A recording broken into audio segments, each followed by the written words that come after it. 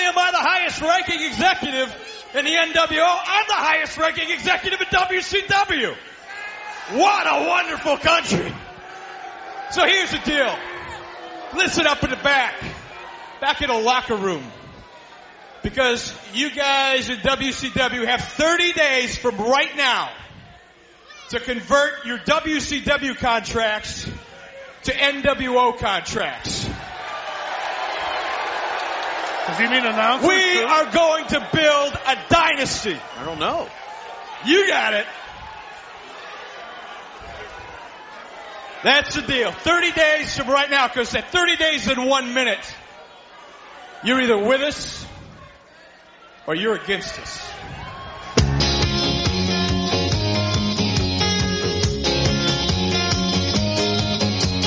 I've been watching you all night, 'cause everything about you, it's so right. The way you look, the way you move, the things you say, the things you do. Oh baby, I've been looking for you all my life. And if you're looking for someone that'll treat you right and never cheat on you, will never tell you lies, honey, if that's your plan, I'm your man. And if you want somebody gonna love you best until forever, baby, then forget the rest. 'Cause honey, only one man can. I'm your man, the man for you. I'm your man, the man, baby, I'm your man, the man for you. I'm your man. Listen to me, honey. Hello, my name is Bob Bamber and welcome to the Wrestling 20 Years Ago podcast. We're going back in the time machine to November of 1996 for Volume 2 of this month's show. 4 volumes for you this month. In Volume 1 we look at the WWF and Survivor Series. Volume 3 we go to ECW looking at November to Remember, and Volume 4 we step away from wrestling looking at the big fight, Mike Tyson versus Evander Holyfield. We're here for Volume number 2 looking at WCW including World War 3. I'm being joined first by Wayne Lithgow. Wayne, hello. Hello, Bob. Welcome back to Wayne and our friend from over the Atlantic, or one of, Eric Landstrom. Eric, hello. Hi, Bob. Eric, kicks off with the news. Sure thing. Eric Bischoff became the latest name to join the NWO, laying down the challenge to WCW's roster that they have 30 days to sign over their contracts to NWO contracts. The move, which purely seems to be one to get Bischoff on commentary during the planned NWO hour of Nitro, the first one, that runs right up against the now moved Monday Night Raw. Bischoff's involvement with the group so far has largely been stoking the fire in the Hollywood Hogan and Roddy Piper feud, which will be the main event of Starrcade next month. It's also said that Bischoff wanted an excuse to hang out with his friends in the group in public without breaking kayfabe. Mr. Perfect is reportedly on his way to WCW, having effectively blindsided the WWF, having turned down the opportunity to return to the ring. It said that the WWF went behind Hennig's back and potentially cost him a 6-figure lump sum from his Lloyd's of London insurance policy. Beyond that, it simply said Hennig's decision is one out of revenge and that he does plan to return to the ring when he arrives in Atlanta.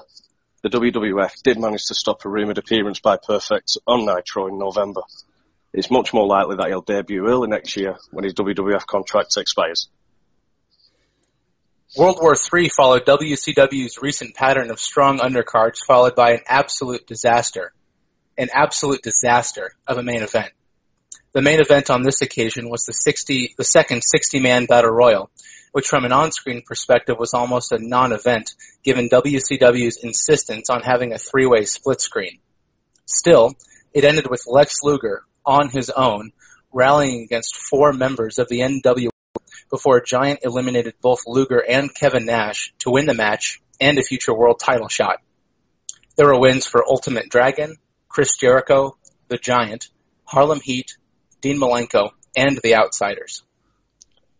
The future of Randy Savage is still unclear, but it seems less and less likely that he will return to the WWF, as they don't feel he's worth what they have to pay to get him. WCW have added a main event caliber dark match to the end of Nitro tapings, so that all the fans have something to stick around for. along with NWO Monday Nitro, a new pay-per-view in January slated to be an NWO pay-per-view. Plans for Roddy Piper call for the match next month to be a non-title match, which Piper would win, setting up a title match in February. Much like The Outsiders, it's said that one of the reasons for Sting's change in character is due to him being well ahead of schedule on contracted house show appearances. Mean Gene Okerlund is back. On television, they said he'd been on a long vacation. Contrary to what we said previously, he will be doing hotline duties again, as numbers dropped significantly without him plugging his one. And a quick reminder before we move on that we are on Patreon for $5 a month. You can get early access to shows like this and others, or if you just want to say thank you for our contribution to your lives on a monthly basis, looking back at wrestling from the mid-90s, you can find all the information about that on our website on patreon.com/wrestling20rs or in the podcast description. And on to the ratings for the month. 4 more wins for Nitro in the Monday night ratings, specifically important due to Raw now being up against the first hour of Nitro rather than the second, or specifically as Raw's the first show went on at 7:57 to try and get a 3-minute jump on Nitro. The first day of the move, Raw did a 2.3 to Nitro's 3.4 on November the 4th. That was the Austin Pillman angle that we would have detailed in Volume 1. On November the 11th, Nitro did a 3.7 to Raw's 2.5. On November the 18th, the night after Survivor Series, Raw dropped to a 2.4 and Nitro a 3.2. On November the 25th, Raw did a 2.1 to Nitro's 3.1. It will come as a little surprise, but WCW are now front-loading Nitro. Obviously, the hour that's now up against Raw. While they are up against each other, the ratings are closer, but Nitro is still a little bit ahead. But interestingly enough, on November 11th, Nitro finished on a 4.4 rating, having started 2 hours previously with a 2.7. And the quarter hour right after Raw went off the air jumped from a 3.2 to a 3.9, just to give you a bit of an idea of how those things are going. Welcome back to Nitro after an extended vacation. Mean Gene Okerlund. Gene, good to have you back. Tony, great to be back. I must owe you money. Diamond Dallas Page. It looks to me, now I've been sitting back watching here for the last few weeks, and it looks to me, don't call me stupid either, but it looks to me like you're being courted by the NWO. What are you talking about? Can we go back and take a look what has happened recently here on WCW Monday Nitro? I want to just refresh some memories. It certainly looks to me like Hall and Nash, and we know about how far you all go back. Well, everybody knows that Nash and Hall, I was affiliated with them a while ago. Here they are helping you, for crying out loud. They're going after one of your opponents. It is clear as day to me and this capacity crowd here in St. Petersburg tonight. First of all, let's get something straight, Gene. DDP doesn't need anybody helping him in the ring today. Because anybody makes one mistake, that's all it takes. Bang! Diamond cutter. All right, you have Now, wait a second. You asked me about Hall and Nash. Yeah, I used to manage Scott Hall, and I used to tag team with Kevin Nash. But that does not make them in a position to be coming into my... Hey, wait a minute here. Gentlemen, I think you have your own show. You don't need our time here, certainly. What were you going to say, DDP? What I said was it doesn't put them in a position to be getting in my matches. Are you courting this man? Hey, yo, Paige. Forget about the past. What you need to think about is the present and the future. Here's your chance to jump on board the Black and White Express. Come on in for the big win, 'cause you, my friend, can be NWO for life. What about that? Pretty attractive offer, some would think these days. So let me get this straight. You got like 7 guys now? I'm number 8, right? Number 8? Number 8. Whoa. 8. You don't get it. You obviously don't get it. Everybody, hey, we could have came to you a lot earlier, but we didn't, and there's reasons. Everybody knows that professional wrestling is as political as it gets. And everybody knows that 2 doors down, shaking and having a party, is your buddy, Eric Bischoff. He lives 2 houses down from you. You going there, man? You going there? Are you trying to tell me I don't deserve everything I'm getting? Is that what you're all about, man? You don't think I didn't bust my butt every day down at that power plant? Wait a minute, guys. Are we missing something here? Yeah, obviously you don't get it. Don't get upset. We're not out here trying to disrespect you in any way. We were looking out for you. Hey, we knew we came in here two desperados, bro. We came in here by ourselves. Yeah, Hollywood Hogan jumped on with us, but it took us a lot to convince him, and that shook up the wrestling world. And with the Hulkster, hey, we knew we were going to take this place over. But we couldn't come to you, man. You know we're buddies. We couldn't come to you with the political... Out for you, man. We were looking out for you. We see number 4, number 5, and number 8. I mean, that's like totally different. Gentlemen, obviously, you don't get it. You're never going to get it. We open with an arena-wide shot showing Sting in the rafters and an intrigued NWO looking on. Tony Schiavone shows the new WCW Women's title, which will be a prize on offer in the upcoming tournament, and Larry Zbyszko then builds up Roddy Piper. Mark Bagwell has now dropped Marcus Alexander and gets a lengthy win over Brad Armstrong. Diamond Dallas and Ice Train go at it, and the outsiders are looking on from the stands. Nick Patrick averts his attention, letting Hall and Nash attack Ice Train, and Page wins it with a diamond cutter. Marcus Bagwell leads out Scotty Riggs to face Dean Malenko. A bit of dissension between the American males lets Malenko get the 3. So far the males have been on screen for almost half of the first hour, and you get to hear their theme twice. We get insight into the Sullivan-Benoit situation before the Crippler, accompanied by a woman, beats Hector Guerrero. Last month's Giant Jarrett promo airs as we lead into hour number 2. Jarrett gets some more mic time, building himself, Flair and Piper, decrying Sting as the man in black looks on. Bobby Heenan joins Schiavone and Mike Tenay. Eric Bischoff is off seeing Hot Rods to try and sign Piper versus Hogan. Reina Ibuki faces Medusa in the first round of the women's title tournament. Medusa gets the win with a bridging German suplex. VK, or now simply Mr. Wall Street, goes down to Chris Jericho, Lionheart winning with a small package. Jericho then goes at it with Nick Patrick and his legal counsel. Teddy Long comes out for backup. Strangely, the lawyer gets the best lines in. We get a rematch of Booker T and Lex Luger after last month's count-out finish when Luger chased after Sting. Mirroring Sid in the WWF, the crowd are mad for Lex. An inadvertent distraction from the Colonel lets Luger get the win. We hear from Eric Bischoff by telephone, who says Piper is up for facing Hogan, but his management is another story. We then again see their promo from last month's pay-per-view. Hogan is out to talk about the sissy in the skirt and how Hollywood is WCW's master, including a cheeky plug for his new movie. Tony and Larry kick off with some conjecture over Sting's mindset. We see last week's Jarrett Horseman promo. Bizarrely, where Double J builds the faction, they bury him. Then he continues to build them. Benoit's out with Woman, Jarrett out with Fireworks. Sullivan has another sweet nothing soundbite as we start. A crowd of 8 in the front row have individually lettered NWO for life shirts.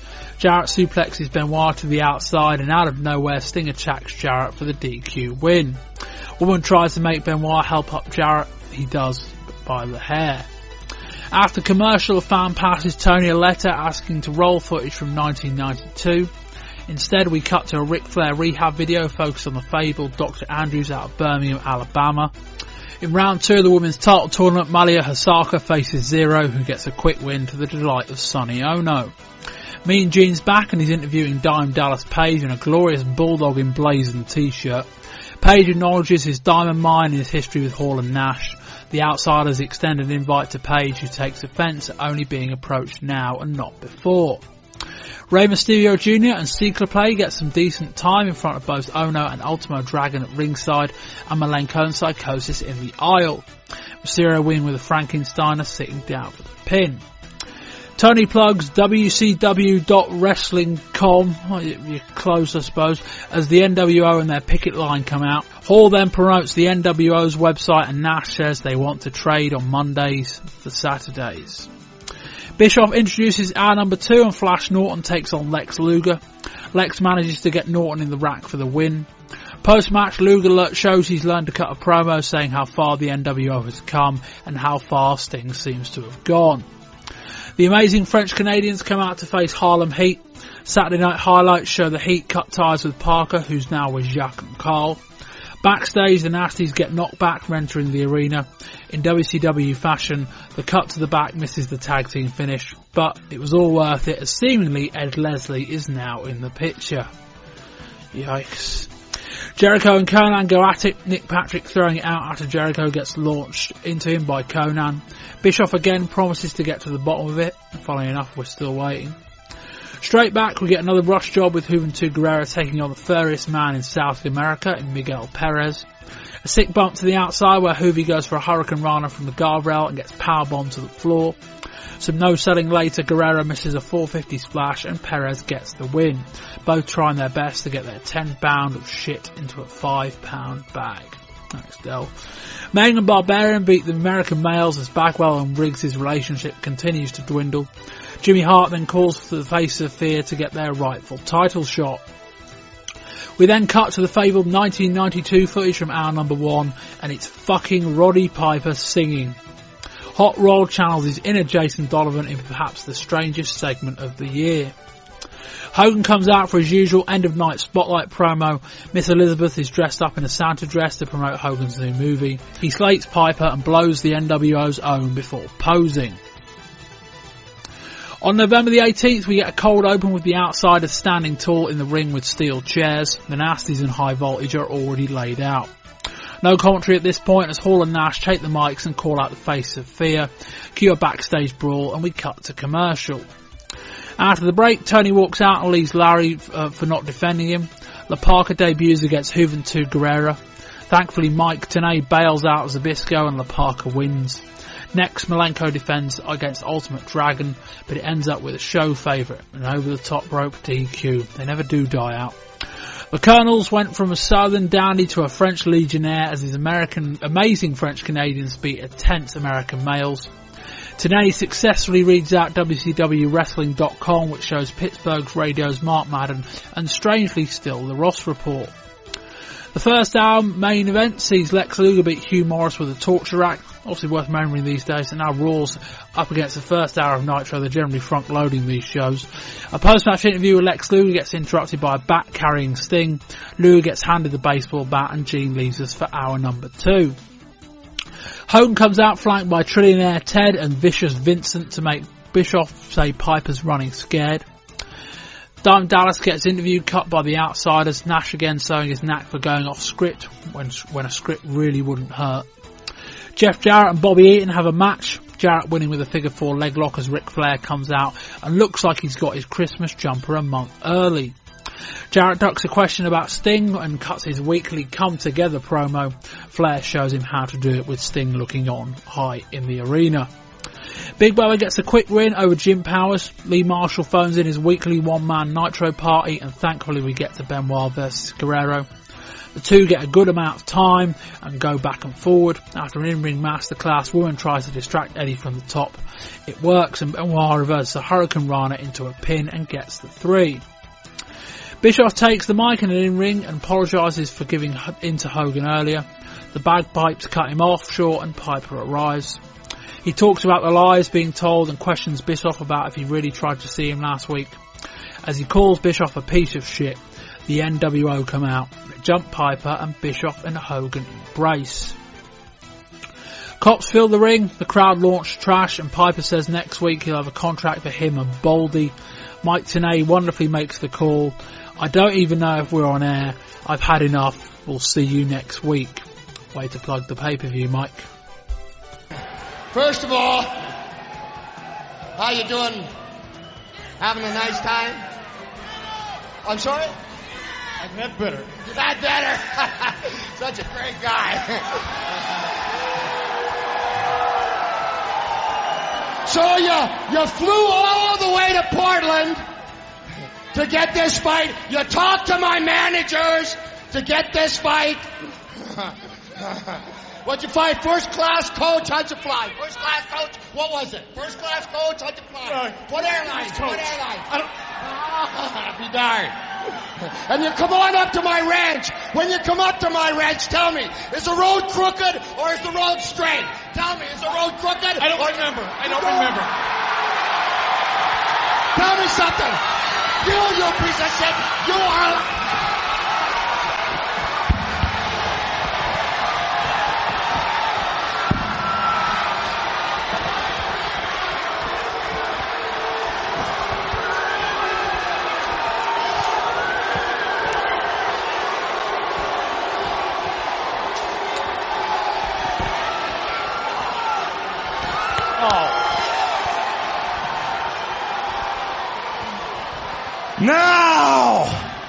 Now that everybody realizes who everybody's working for, I mean, my God, this guy here was the foundation of the WCW. Now he works for the NWO. I'll tell you what, stand him up, but watch him real close.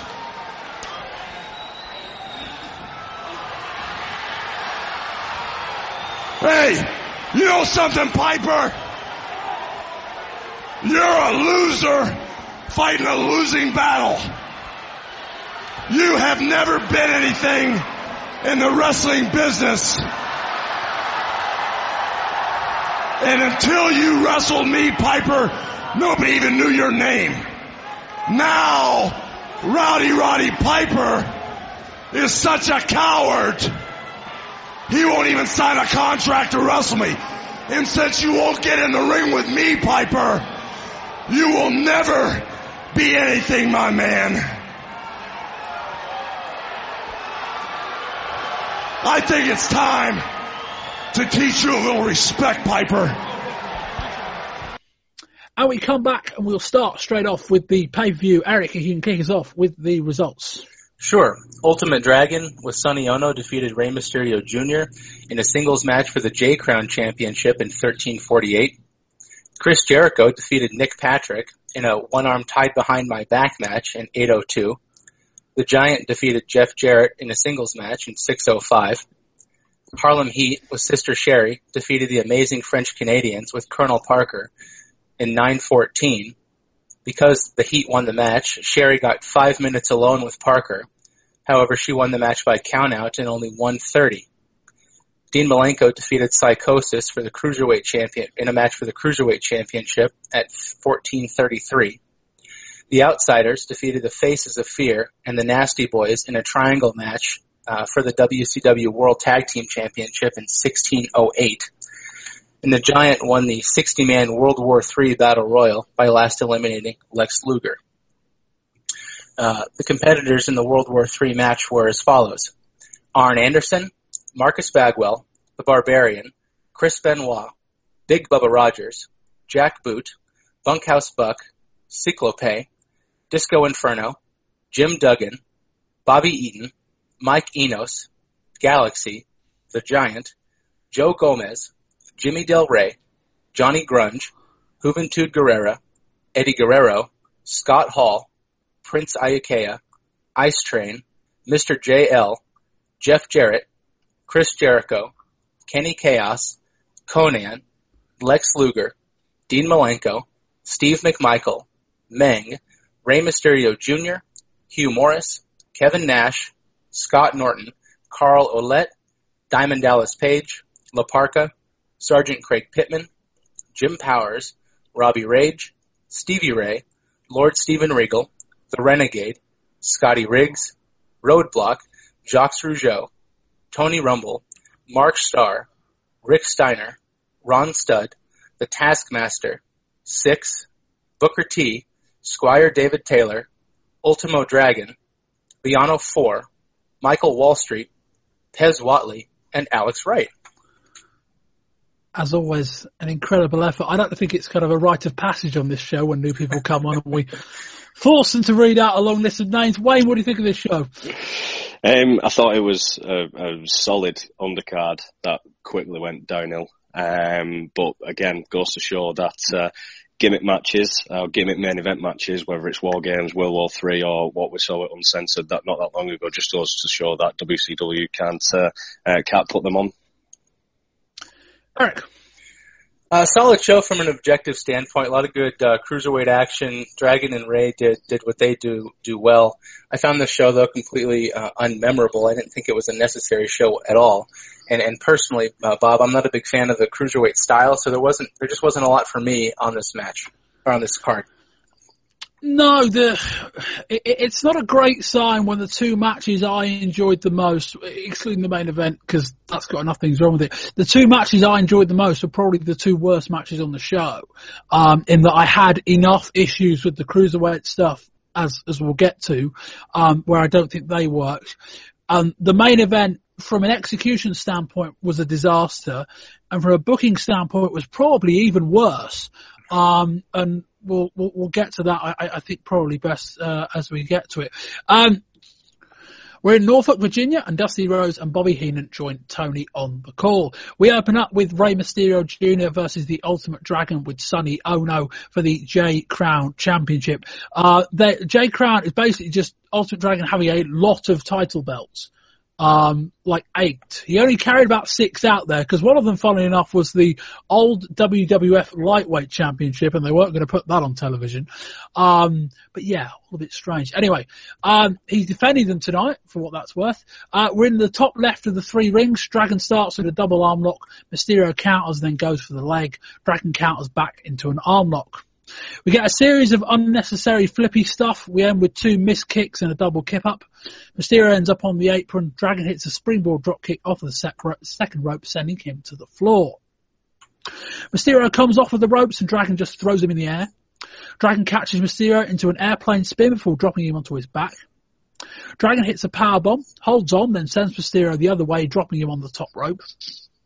We get a big swing. Dragon falls on his backside, which elicits a pop from the crowd. Dragon hits a brainbuster, 2, a small package, another 2, a jumping tombstone, another 2. We spill to the outside, another tombstone pile driver, and a slingshot splash from the ring to the floor from Dragon. It's been all Dragon this match. I'm a big fan of Sonny Ono fanning Dragon as he's on the floor on the outside with a fan. We go to the top. Dragon hits a Frankensteiner for a 2. Can't remember the last offensive move Mysterio got in. A running sit-out powerbomb, only a 2. Mysterio rallies, hits a springboard moonsault, misses, and nearly wins with a 2. Mysterio sends Dragon to the outside, then hits a springboard plancher. We get an exchange of pins in the ring. Mysterio does a cartwheel into a victory roll for a 2. Mysterio goes on the apron, jumps on Dragon's shoulders, who catches him, turns around, bounces him off the top rope, and then hits a sit-out powerbomb, and Dragon picks up the win for the 3. Wayne, what do you think of this? I thought it was a very enjoyable opener. Admittedly, it was just a glorified squash match for Dragon. But I was very impressed with Ultimate Dragon as well. But I suppose that's what happens when it's a showcase match for him. I'm going into it now looking forward to watching Malenko and Dragon match up. I'm really looking forward to seeing that. It was a good finish, but it was as much as I enjoyed it, it did feel a bit strange to see Rey Mysterio built up over these last few months being a squash match like that. Eric. Bob, is it my memory that you're not a big fan of the cruiserweight style? You'd be correct. Well, that's mostly true, yeah. Yeah, me too. And this match was a perfect reason why I am just not a big fan of this style. Cruiserweight style, to me, tests the bounds of suspension of disbelief as much as you can in wrestling. When you go through your moves, your match summary, Dragon hit multiple tombstone pile drivers, running power bombs. There was a Dragon suplex where Ray landed square on the crown of his head, all 2 counts. And then the end of the match comes with another just random power bomb. I get that these matches are exciting, and truly these guys did put together a pretty good match for what it was. But to me, when the moves and psychology don't matter, I don't care. And so objectively a good match, but not for me. Yeah, I don't think it was the worst cruiserweight match on the card. Let's say that. But yeah, my big issue with this match wasn't that, I actually kind of think it kind of helped that Dragon was controlling the match, in that it meant it was a bit more physical and a bit less high-flying than we see from Mysterio. I just didn't understand why Dragon just beat fuck out of him for about 90% of the match. And then Mysterio just randomly decided to stop selling. It was really, really odd. That's the cruiserweights, right? Yeah, that is the style, but like the style's meant to be a bit more back and forth, isn't it? Like Dragon just beat the piss out of him, and then Mysterio just got up and started flying around like nothing happened. And I'm thinking, well, Ray, that might be the cruiserweight style that you're used to, but we're in North America now. I just don't think this works. We're in America now on American television. Obviously, Mexico is sort of in North America as well, depending on your... Let's not get into some geographical discussions. But Rey Mysterio was on the back foot for most of this match, and there was no rally, there was no like big moment where Dragon crashed and burned and then Mysterio kind of rallied into the match. He just got up and carried on. It was like, that was a bit weird. And yeah, like, Eric, do you agree with the sentiment that Wayne made, that it was a bit odd that Mysterio's been on television for 6-7 months, or it feels like that now, and he basically just got hammered? Absolutely. I understand, you want to build up Dragon, and he's got all these belts, and he's an international star, and Ray's still, relatively new to the scene, at least as far as North American wrestling fans are concerned, or at least American wrestling fans are. It was just kind of an oddly laid out match. A 50-50 deal where Dragon wins, fine. Ray's got plenty of losses in him to maintain his credibility, but this was just a beatdown. It didn't make sense to me. Wayne, what do you think of the idea that Mysterio was kind of not selling enough, or kind of came back a bit too well? Well, we've seen it all before. You had a big review, or a big rant, should I say, about it when he faced up against Malenko for on the pay-per-view a few months ago. I can't remember which one it was, Bash at the Beach, something like that. So yeah, it's something that he needs to have a look at. But I think you covered it off really well last time. If it's whether it's Ultimate Dragon or whether it's Dean Malenko, if there's another cruiserweight in there that's not selling for you, just make them sell for real. Yeah. Yeah, I think it was Jeff who said that if the cruiserweight's not doing what you want him to do, then just take the selling aspects away and just start hurting him a little bit. But yeah, it was a fine match, as I say. As I kind of said a lot this year, I'd rather take this than the openers we were getting 2 years ago. Let's say that. But, it creates a different set of problems, but at least I can be wowed by the athleticism, even anything else. Mean Gene Okerlund tells us all about WCW's new website and how up to 8,000 slots are available, I think, for people to listen to the show as it's going on. I can't quite work out why he's telling that to us, the pay-per-view audience, that have already bought the show, but apparently now we're on pay-per-view, he's going to tell us that you can go on their website and listen to the show rather than watch it. Whatever that's worth. Here's Darren Dallas Page. Gene pushes him about the NWO's advances in Eric Bischoff. He doesn't care what's going on with Bischoff. All things considered, this was a shockingly good promo from Page. Eric, just quickly on Page, I think we'll probably discuss him at various points during the show.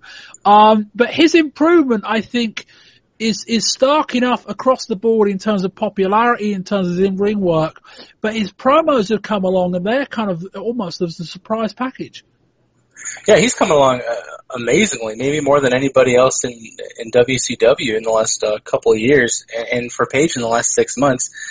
He's a credible challenger to the NWO now if he decides, or if they don't put him in that group, and he'll cover the Nitros, and after the last Nitro of the month after this show, it doesn't look like he's going to be headed to the NWO. So if they're working to build him as a credible challenger to that faction, I think they're doing an absolutely wonderful job, and Page has really come along. It's shocking that a guy in his late 30s now, learning on the fly, but he's one of the best WCW has to offer these days.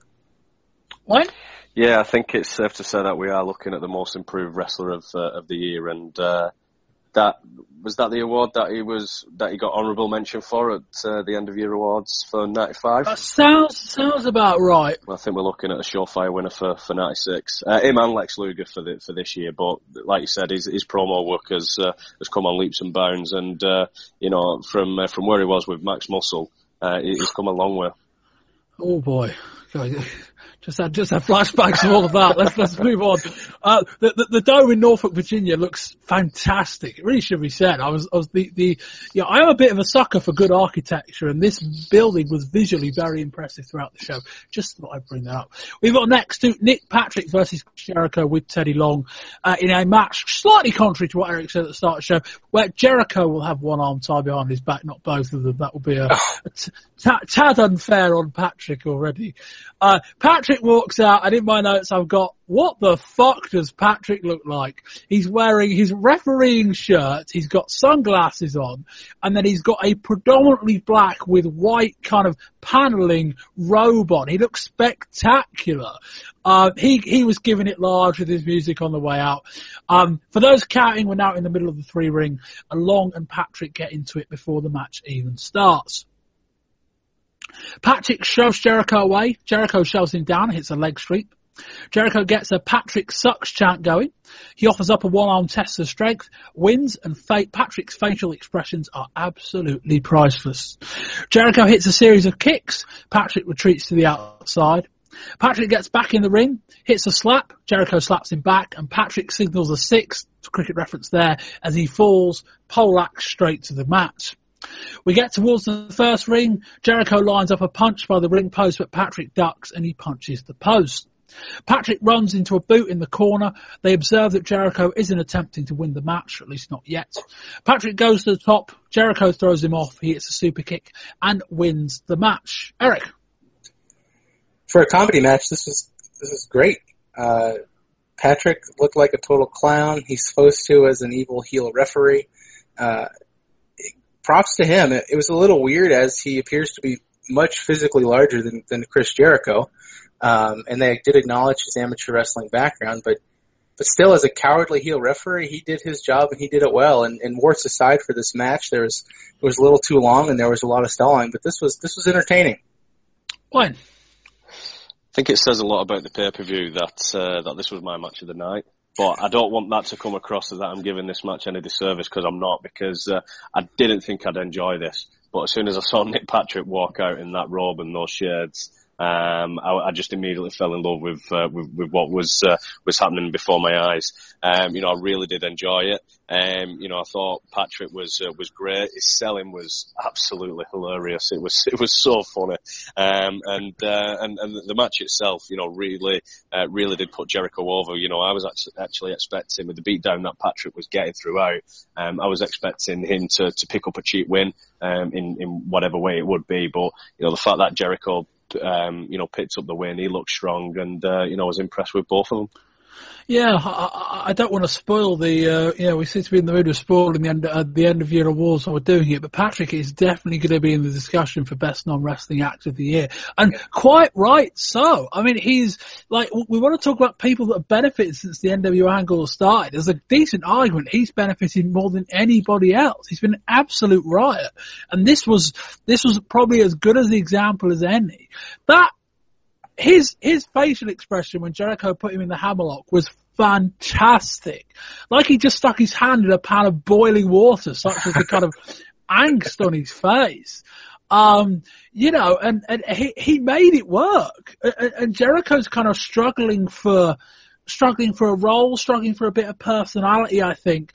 And Patrick kind of saved this match from that perspective. I mean, Jericho, fair play to him. He was able to put on a decent wrestling match with one arm, which can't be that intuitive to guys that obviously won't have done it before, certainly not outside of any similar gimmick matches they've done previously.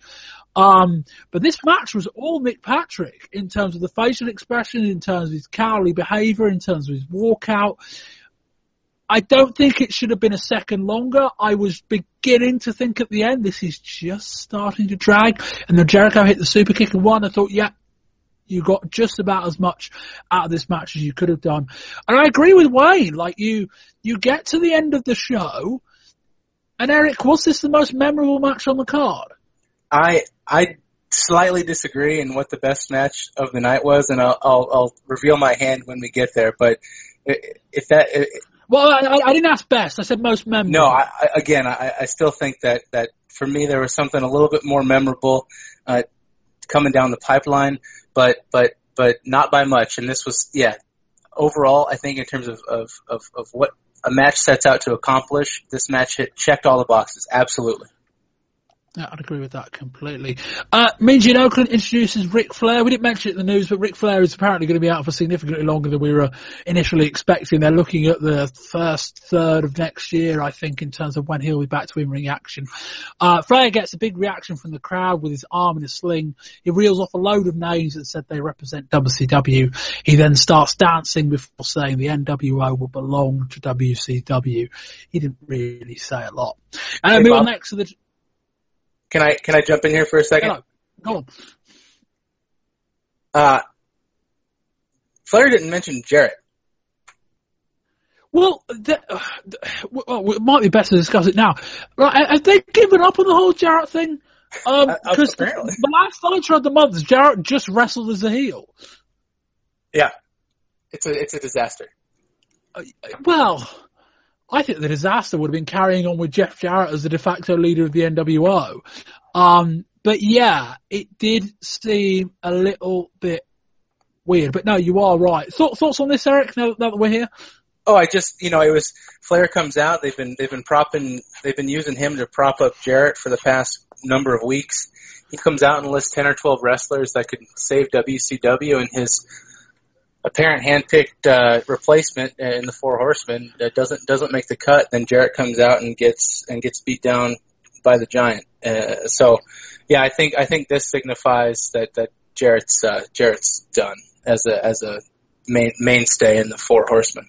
I think we'll continue this more once we get to the end of this match. Wayne, any thoughts on the promo?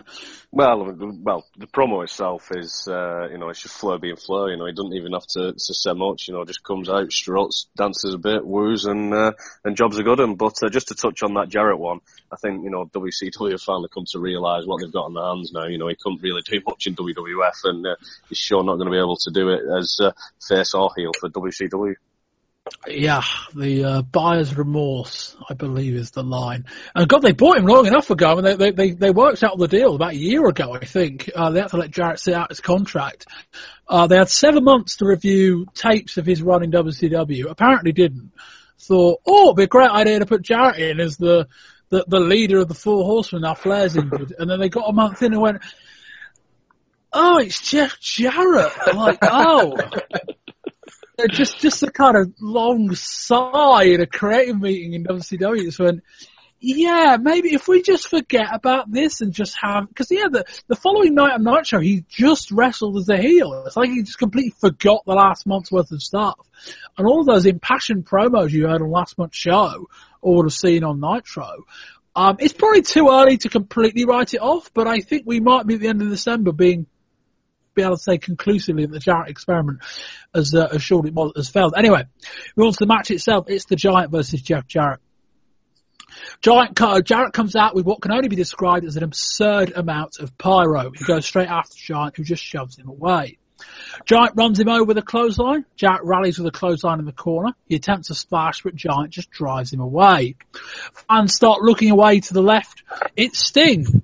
And let me tell you, the Norfolk Scope is a big building, and Sting was on basically the walkway right at the top of it. He is a long way up, and as a result, it's a long way down. They want Sting to get through. And probably not a good sign for Jeff Jarrett that they decided to reveal Sting about halfway during this match and then have the match continue while Sting made his slow descent round the outside of the arena, basically, down through a long list of fans into the crowd. Anyway, boot, then a leg drop. Jarrett comes off to the top with a crossbody. Sting is still coming, but it's a long way to go. Jarrett sends Giant over the top. Sting is finally in the ring. With the ref counting, facing the hard camera, Sting walks in through the back, grabs Jarrett by the hair, hits a slop drop, which apparently is his new move, reverse DDT. Jarrett returns to the ring, hits a big choke slam, and that will do that. Wayne? Yeah, this is where it started going downhill now. nothing of note at all. I think, you just said it well in the review there. The fact that he covered Sting off halfway through the match, and pretty much just carried on showing Sting walking down through the crowd and into the ring, says more about what, they actually think about this match as a whole. And I can't disagree with them, really. It was just more to showcase, Sting as, as this new character that he's portraying. And I was actually thinking that it was maybe there to set up Sting and Double J, but obviously the next night on Raw with what happens with Rick Steiner, maybe that's not the route that they're going to be going down at all. But yeah, it was just more of a match for Sting than anything. Eric? I don't have much to add. This is just kind of a nothing match. This Giant Jarrett feud hasn't gotten anybody over. The focus was clearly Sting, and to add more confusion onto that aspect of it, Jarrett was just a bystander into a bigger picture here. So, yeah, kind of a nothing match. Glad that Giant won clean and put Jarrett out to pasture. I didn't really win clean, did he? Well, not clean, but he won 1, 2, 3 in the middle of the ring, Oh, okay. Yeah. Rather than a DQ and a proper schmaltz. All right, I'll give you that. We had a lot of hope last month with the Jarrett Giant match. It was a little bit of a surprise, but I don't know whether they just weren't have got around or Jarrett had kind of figured the writing was on the wall, but this was nowhere near the match was last month. I mean, I guess when you're sat preparing a match and they're like, yeah, about 2 or 3 minutes into the match, we're going to reveal Sting a fuckload of a way up there, and then the match is going to go on while everyone can see him slowly walking down, and he had to walk right the way around the walkway, down about 200 steps, and a bit of extra walking right the way through the crowd to the ring. Jarrett has to play completely dumb throughout all of this. They have to time the bit with Giant getting turned to the outside. And then there's this weird thing where Sting will grab someone by the hair. He's done this a couple of times now with this new finisher. And they are apparently paralyzed from doing anything about it. Had a good long look at Sting before Sting hit that move, and you're like, you could have done anything. You could have run away, you could have dropped to the floor, you could have turned around and tackled him, but you just got to wait because Sting's the guy we're getting over. Anyway, Eric, we did speak about it, but thoughts on Jarrett? I mean, more for them for not looking at the receipt, I suppose. Jarrett's a fine technical wrestler, and we've seen that when put against the right opponent, he can have an above average match. But I think that's about his ceiling, and so maybe bump him down, put him in the TV title picture, or get him in a tag team with somebody, get him away from the main event scene, because the last thing that this main event scene needs is Jarrett stink all over it. Wayne, any more? Well, more for WCW than anything. I mean, like you just said before, he's been off for so much time, check his tapes out, but he's come in with, the same gimmick, the same attire. It's, just doesn't make any sense. He didn't do much in WWF. He had the mid-card title, but like Eric says, he put on a couple of decent matches, but that was his ceiling. So the fact that they brought him in and made him a de facto leader of WCW is, is stupid on WCW's part. Eric, better to abruptly stop the Jarrett push than to try and do anything with it. Not if you were sat there at the beginning of November, knowing what we knew at the end of October regarding what they'd done with him already. Is this just a case of damage control being the best option? Yeah, and I think, it doesn't do anybody any good with the amount of money they're paying him and with how much they've already put behind Jarrett to completely cut his legs out. But I think you gotta, know when to fold your hand. And with Jarrett, I think it's time to fold this hand, maybe get him off TV for a little bit. I think he's been on TV about 6 weeks. Well, no. I just mean they brought him back into. They brought him back in the same exact gimmick, and I think unless he's committed to playing that part and no other part, he needs to be repackaged. He needs to be a different character, or he needs to be at least moved away from the main event. But they still have to pay him this money, so you can't just totally take him off TV. But yeah, they need to take a long, hard look at what Jarrett's strengths and weaknesses are, and realize that putting him on the microphone every Monday and trying to give him a shine off of Flair is not the way to go. Do you think Ric Flair, who formally has no sway on WCW creatively, might be a little bit pissed off that he's just given a guy his finishing move and his endorsement, that about 3 weeks after he did all that, to think Flair might go, fucking hell. Flair's already angry enough about some of the NWO stuff and everything else that's going on. And then they say, yeah, we want you to give the rub to Jeff Jarrett. We're going to give him a big push. And Flair being the company guy, being at the back end of his career, body's starting to give up on him, goes, yeah, okay, I'll do it. I'll give Jarrett this big leg up.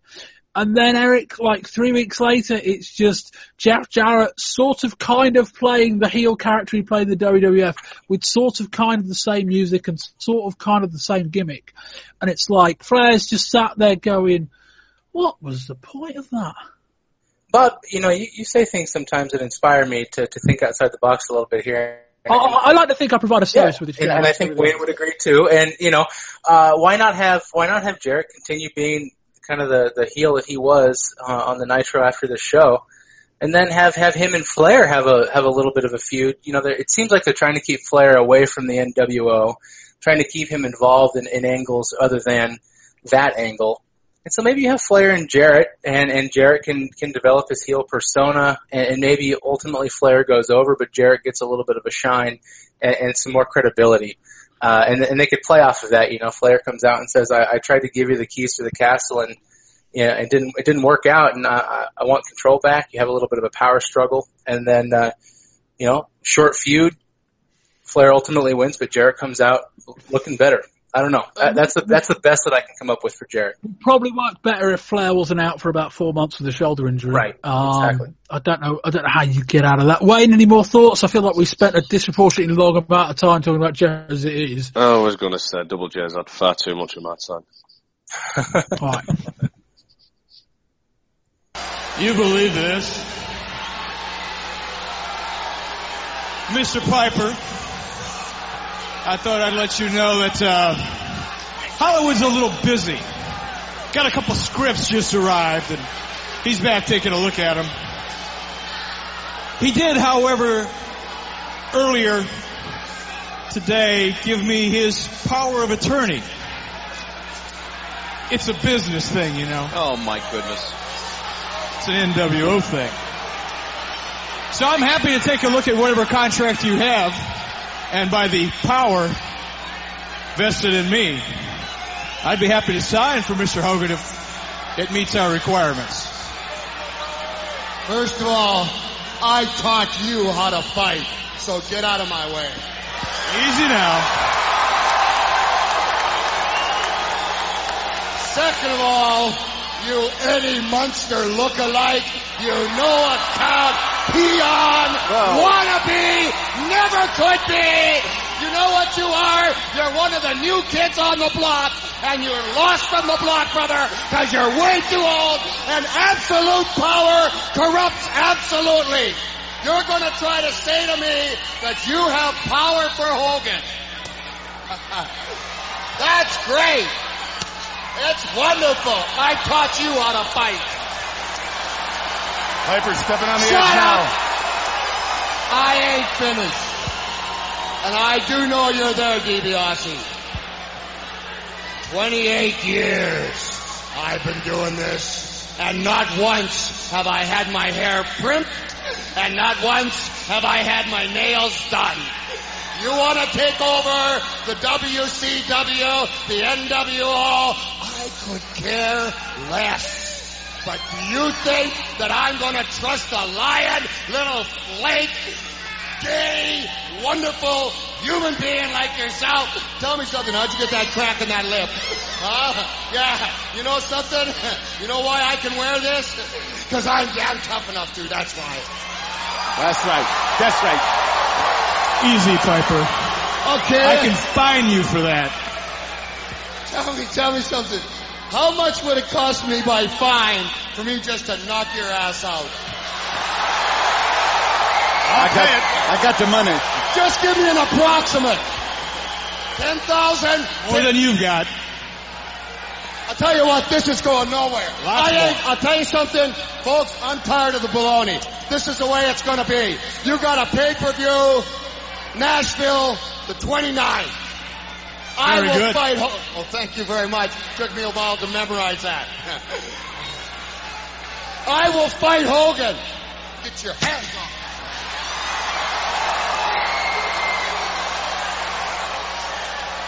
I will fight Hogan, but I'm going to tell you this. I could care less whether the NWO is down there, which means now, if you mess with me, no way out. I don't care if I get knocked out and the referee catches these deeds. What you're going to do, you're going to revive me, and the fight is going to go on. I'm not going for no DQs. I'm not going for no sneaking outs. I ain't going for runnings away. I'm going for the fight of the century and who the icon is. So if I take this fight and you got the balls to get Hogan down here, then this fight will end the 29th regardless of the NWO. Now you little puke, get out of here. Hogan, you coward, come on down. Here's Roddy Piper. He's got some paper in his hand. I presume that's a contract. They've got a table in the ring, and it's got a tartan-ish tablecloth over the top of it. Piper calls Hogan out, but out comes Bischoff, Vincent, DiBiase, and Giant. Well, Giant came out and then went back and then came out a bit later on. Bischoff is wearing an NWO tee and a leather jacket. He says Hollywood is a little busy, but Bischoff has the power of attorney. Piper keeps slapping Vincent. He asks how much it would cost him to hit Bischoff and fines. Piper, in the middle of a big promo about his fight with Hulk Hogan next month, gets lobbed what looked like a bag of popcorn. It's a bloody good throw. I presume they put this segment on here so that if it takes 3 hours, we won't run out of time. Felt like it did anyway. Out comes Hulk Hogan, the Outsiders, Six, and Giant again, and Liz in a sequined NWO dress. Well, it's a dress with an NWO logo on it. Impressive enough, anyway. Piper's outnumbered about 10-1 here. Hogan demands Piper show them the hip.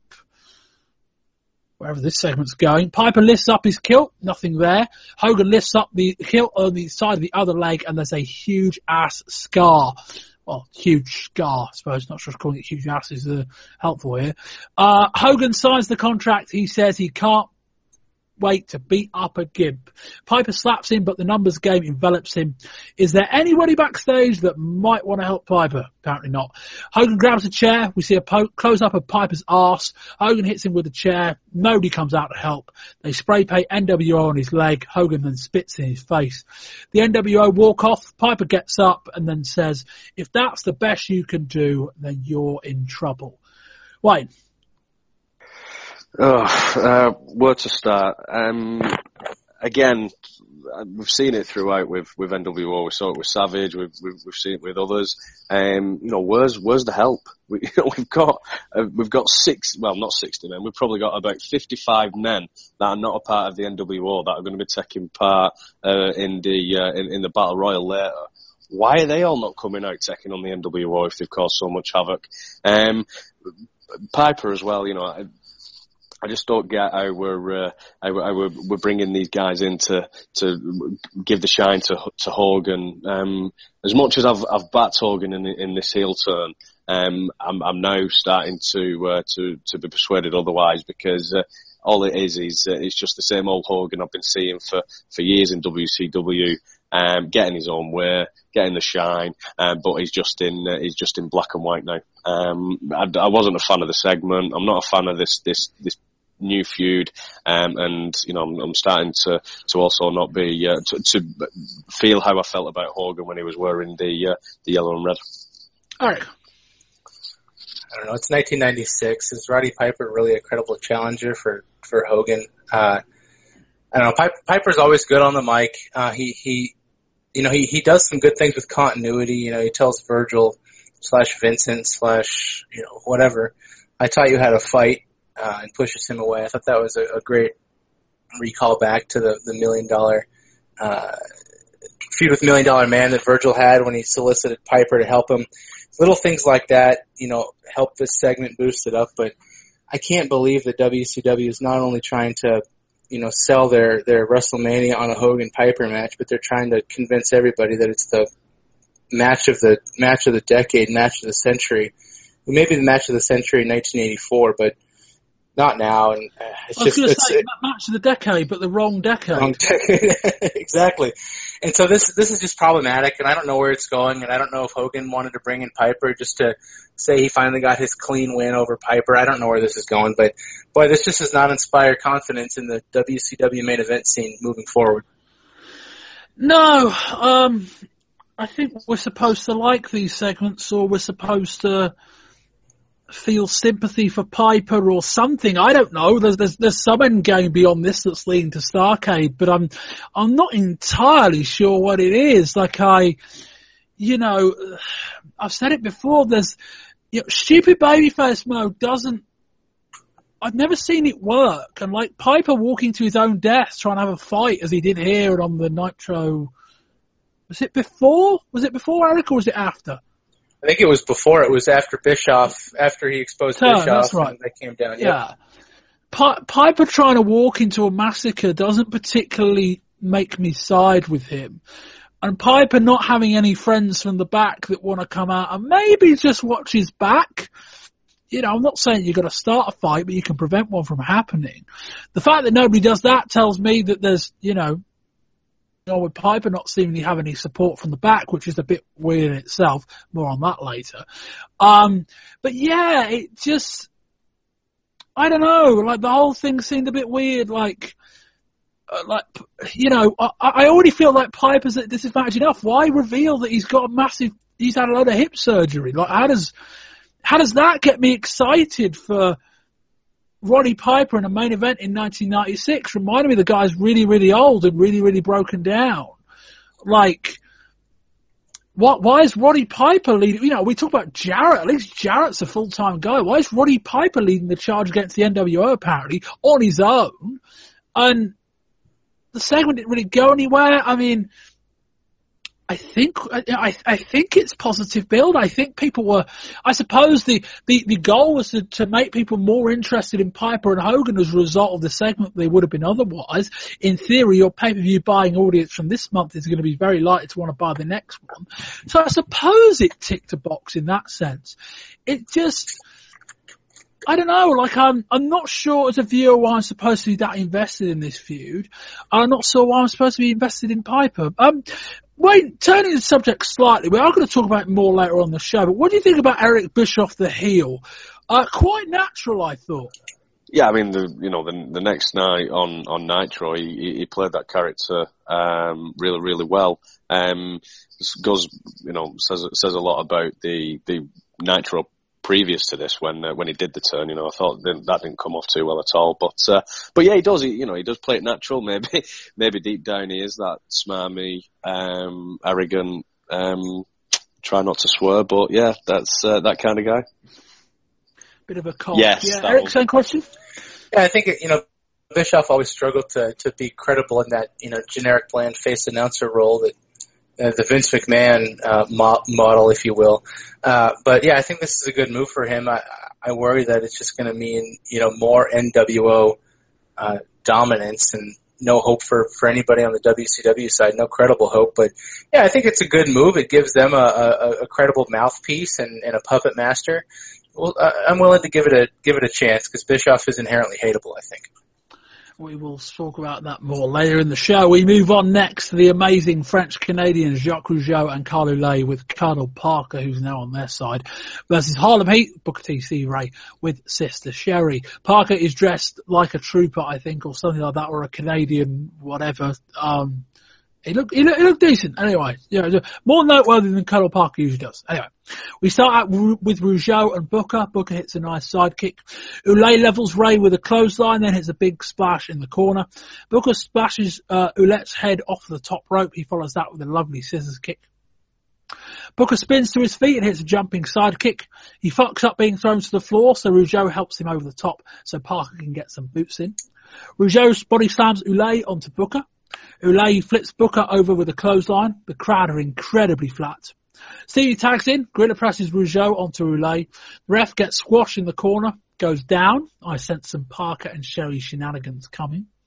We get a double team spike pile driver by the Canadians. Here comes the table. They lay it across the top rope. They then put the ring steps underneath it. Then get another set of ring steps. I mean, there are 3 rings, so there's a lot of steps as well. Get another set of ring steps and put that on top of the table. What the fuck is this? I've got in my notes. Ulay comes off of the top steps by holding on to Rougeau's hands with a flip plancher, but Stevie moves and he hits the deck hard. Booker then hits the Harlem Hangover and the Heat win. Sherry wins 5 minutes with Colonel Parker. It's not very long, so I'll go through that now. Technically, I think it's meant to be another match. Sherry levels Parker with a right, then a 10 punch in the middle of the ring.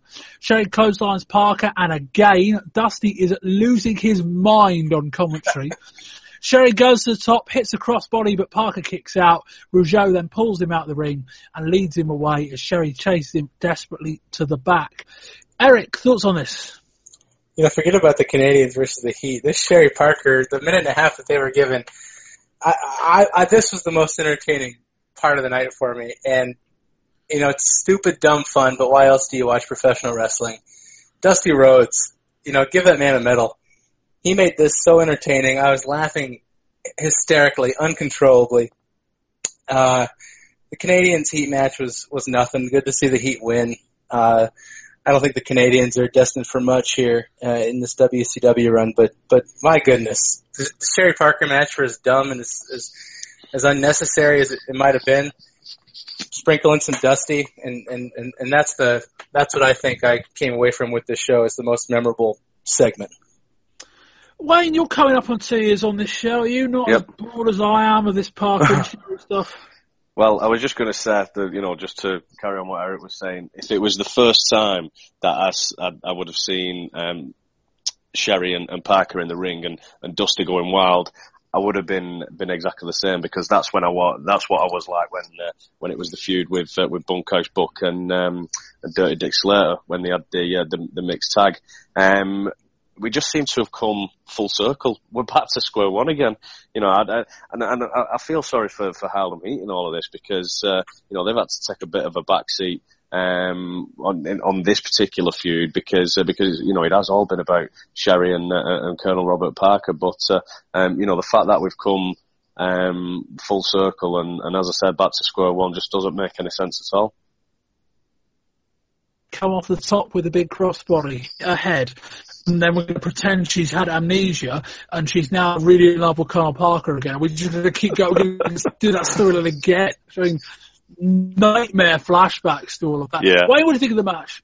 Well, again, it was just another match that was put together to showcase something else, and that being the you know, the cumulative effort of Sherry getting her hands on Parker.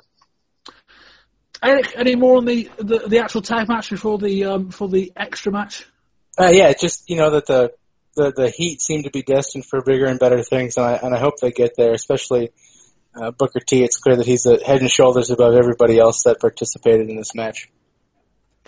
Yeah, he was, you know, we've seen Kyle O'Reilly last year as John Pierre Lafitte be quite good, but I wonder whether that was just because he was in the ring with Bret Hart. But yeah, like, Stevie's okay. Booker T is the only noteworthy, watchable thing from this match. I kind of agree with Wayne. Like, the Harlem Heat are a really good tag team, and too often they have to be a really good tag team by fighting through a load of shit. And it's starting to wear a little thin. I'd just rather the Harlem Heat go their own way. I think they're both competent on the mic, and they're only going to get better if you give them a chance to talk. And there's enough going on in this tag team. There's enough teams, you know, we're going to cover that match in a bit, where they've got enough to work with, where I don't think they need anything else. Just be two ass-kicking guys from Harlem. That's all you got to be. The gimmick doesn't need to be any more complicated than that. They don't need Parker and Sherry. What do they need Parker and Sherry for? They've been around 2 years. They can handle themselves, surely. Anyway, this was well, no, it wasn't, but it was the first low point on the show. We'll leave it at that. Lex Luger cuts an incredibly inane promo. He seems almost bored that his best friend has seemingly undergone a complete character transformation and handed him a baseball bat, and he's talking like he's filling out his tax return. Move on next to Psychosis versus Dean Malenko for the WCW Cruiserweight title. Malenko starts in an STF. He drives his head into Psychosis' back, then rolls it over into an unusual pin attempt. The crowd, for what it's worth, are dead silent. This match in the ECW arena would have got a standing ovation already. Instead, the double kip up got crickets. Fans get distracted by something going on elsewhere in the crowd, but I don't think it's anything storyline related. Psychosis throws Malenko to the outside, then comes off the top and crashes hard into the guardrail.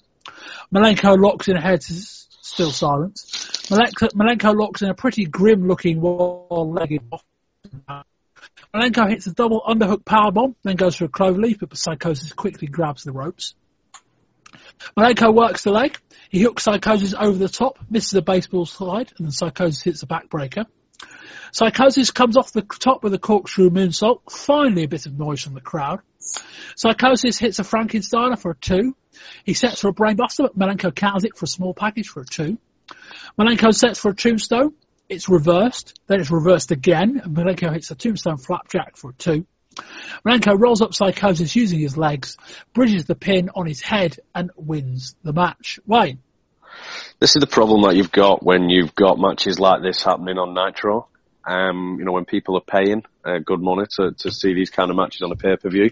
Like I said, when you can watch it on free TV, but I think that's just a WCW problem in general. Again, the crowd being dead for the match, probably paid into the match itself. Maybe Malenko and Psychosis would have got into it a lot more if the crowd was into it. But I think halfway through, I could tell that these guys were just not putting or giving 100% because no one was investing in the crowd, the guys. It was a good finish at the end. I thought that tombstone reversal was very well done. It's a shame that we'd already seen a tombstone pile driver in the other cruiserweight match, but then the bridge roll at the end to set up with a win was nicely done. But I think I'm just papering over the cracks with that. Eric, this match was so boring. I understand that a lot of folks like the technical style, Dean Malenko's mat-based style. I understand that. I think this match would have been, like you said, Bob, better received in the ECW arena than it was here. Or it might have been received at all. Received at all, exactly. But, I hate feeling like I'm being so negative, because I do like to see the positives in wrestling as entertainment. But this was not entertaining. The match never got out of second gear. And so there's just, I didn't really take any notes for this match because there was nothing memorable. Oh, this was awful. Maybe we're just forgetting what it used to be like. Maybe we're understating what this, what WCW used to be in terms of pay-per-view cards that had genuinely dreadful matches. I don't think it might only be 18 months. That Slamboree match, the Legends match that was abysmal, abhorrently bad. But, you can only go so far in calling Dean Malenko a great wrestler. When you watch this kind of match and you go, why didn't you change it up? What the first 3 minutes of the match didn't tell you that the crowd just weren't going to be invested in the style of match you had built out. And there seemingly was no attempt to change it up. You've got Psychosis. Yeah, the clue's in the name. You've got Psychosis, a guy who'll do some crazy shit if you give him the call to. 3 minutes into the match, just say, right, roll to the outside and do a plancha to me and I'll catch you. We'll get the crowd in like that. Turn it into a bit more of a brawl. Do anything. Like, my anger with this match isn't that it was that bad. It's just that it shouldn't have been anywhere near as bad as it was. And this is a rare occasion where both guys, the blame's on them, I think. Dave Meltzer said some stuff about, Malenko either needs to tell the announcers to get over what he's doing. Mike Tenay was out there tonight. Tell the announcers to get over what he's doing. I think he was on this match, admittedly. Or do something different. It's like, yes, do something different. Wrestling can be anything. Dean Malenko could be so many different things. I don't know whether maybe he just thought that, we're in the middle of the car, we might need to calm them down. But it's like, look at what's going on around you. we had a quite good, a slightly weird opening match. And then since then we had a comedy match, a nothing match, a massively long segment involving Roddy Piper, and then a really bad match involving Harlem Heat, the amazing French Canadians. The crowd are already pretty calm. Lift them up.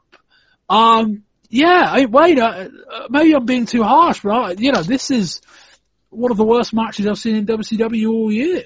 Yeah, I mean, it's probably come across from the shows that I've done before, but I am, a massive Malenko fan, and like you said, the fact that he's not even changed the match up is a bit disappointing. A couple of minutes in, the crowd's not going to be invested. Then try something else. And the fact that they've not done, with the match itself is, I can't disagree and say it is probably one of the worst matches that I have seen. Yeah, more anger, just genuine frustration. It's like, you could be so much better than this. But yeah, great wrestlers listen to crowds. Like, Malenko didn't listen here. And so it goes into a point as well, but I suspect Malenko was probably in charge of the match, certainly given the way the match played out. Change it up. That would have been my advice. Anyway, we move on. It's the Outsiders, The Outsiders, Kevin Nash and Scott Hall versus the Nasty Boys, Brian Knobbs and Jerry Sags, versus the Faces of Thea, Meng and the Barbarian with Jimmy Hart for the WCW World Tag Team titles in a triangle tag match. Usual WCW triangle tag match rules apply. There are two men in the ring and everyone else stands on the outside, and as this will become quite important, yes, you can apparently tag in both members of the same team. The fight starts with the Nasties going after the Outsiders and clearing the ring before the Faces of Fear have even come out. The Faces go after Hall, the Nasties after Nash. I like that. The Outsiders retreat on the outside. There we go. We restore some order with Knobbs levelling Barbarian with a clothesline and the Nasties hitting a double clothesline. The Nasties and Faces of Fear go into it in the corner. Nash and Hall look pretty smug as their opponents beat each other up. Nash and Hall both get in the match briefly, but Nash runs into Knobbs' big boot and tags himself out as he staggers backwards. This is a wild match. Sags ends up laying over the turnbuckle in the corner of the Outsiders as the match breaks down. Nash gets in the match and levels Barb with a clothesline and a side slam. Meng hits a belly to back on Hall for a near fall. We break down again with the Outsiders and the Faces. Eventually it gets into Nash and Meng, who hits a great running clothesline into a corner right next to the camera. Meng hits a pile driver onto Knobbs. Sags hits an atomic drop onto Hall, followed by a good old-fashioned low blow. Hall, as he collapses, has the sense to tag himself out. Meng tags in Hall, Knobbs tags in Nash, and everyone gets ballistically excited, despite the fact it makes no sense. I'm talking about the crowd, I'm talking about announcers, everyone's really happy. As Schiavone says, if they pin each other, the match ends, right? Nash and Hall face off as everyone else stands on the outside. Diesel, God, yeah, it still creases to my notes. Nash lays down for Hall, 1, 2, and the Nasties have to jump in the ring to break up the pin. Knobbs headsbutt Nash in the nuts. Knobbs levels Hart, who's on the apron. In the melee, Hall hits Knobbs with Hart's megaphone. Nash then hits a quite impressive jackknife onto Knobbs, and the Outsiders retain. Eric? Let's not be ashamed to call this not a very good match, but because it wasn't. But after what we're just coming off with Malenko and Psychosis, with the problems with this whole show so far, it was quite refreshing to watch 6 guys, most of whom are pretty stiff notoriously, just beat the hell out of each other for a solid 15 or 20 minutes. It was a nice change of pace. And I'm a big Faces of Fear fan, so getting them on the pay-per-view card, as limited as they might be in ring, they bring an air of believability to any match they're in. It was just a nice change of pace. Not a great match, but nice to see 6 big guys beat the hell out of each other for a period of time. Wayne? Yeah, can't disagree with Eric. It's it's just a change of pace from the last match. I'm a big fan of guys beating the crap out of each other. So think matches like that I'm all for. I'm glad that they did the pin spot with all the talk and the fact that they tagged them in. I was very happy to see it. But to play devil's advocate, if they was going to do something, then maybe they should have done a quick submission and have Hall tap out quickly. Sorry, not Hall, Nash tap out quickly.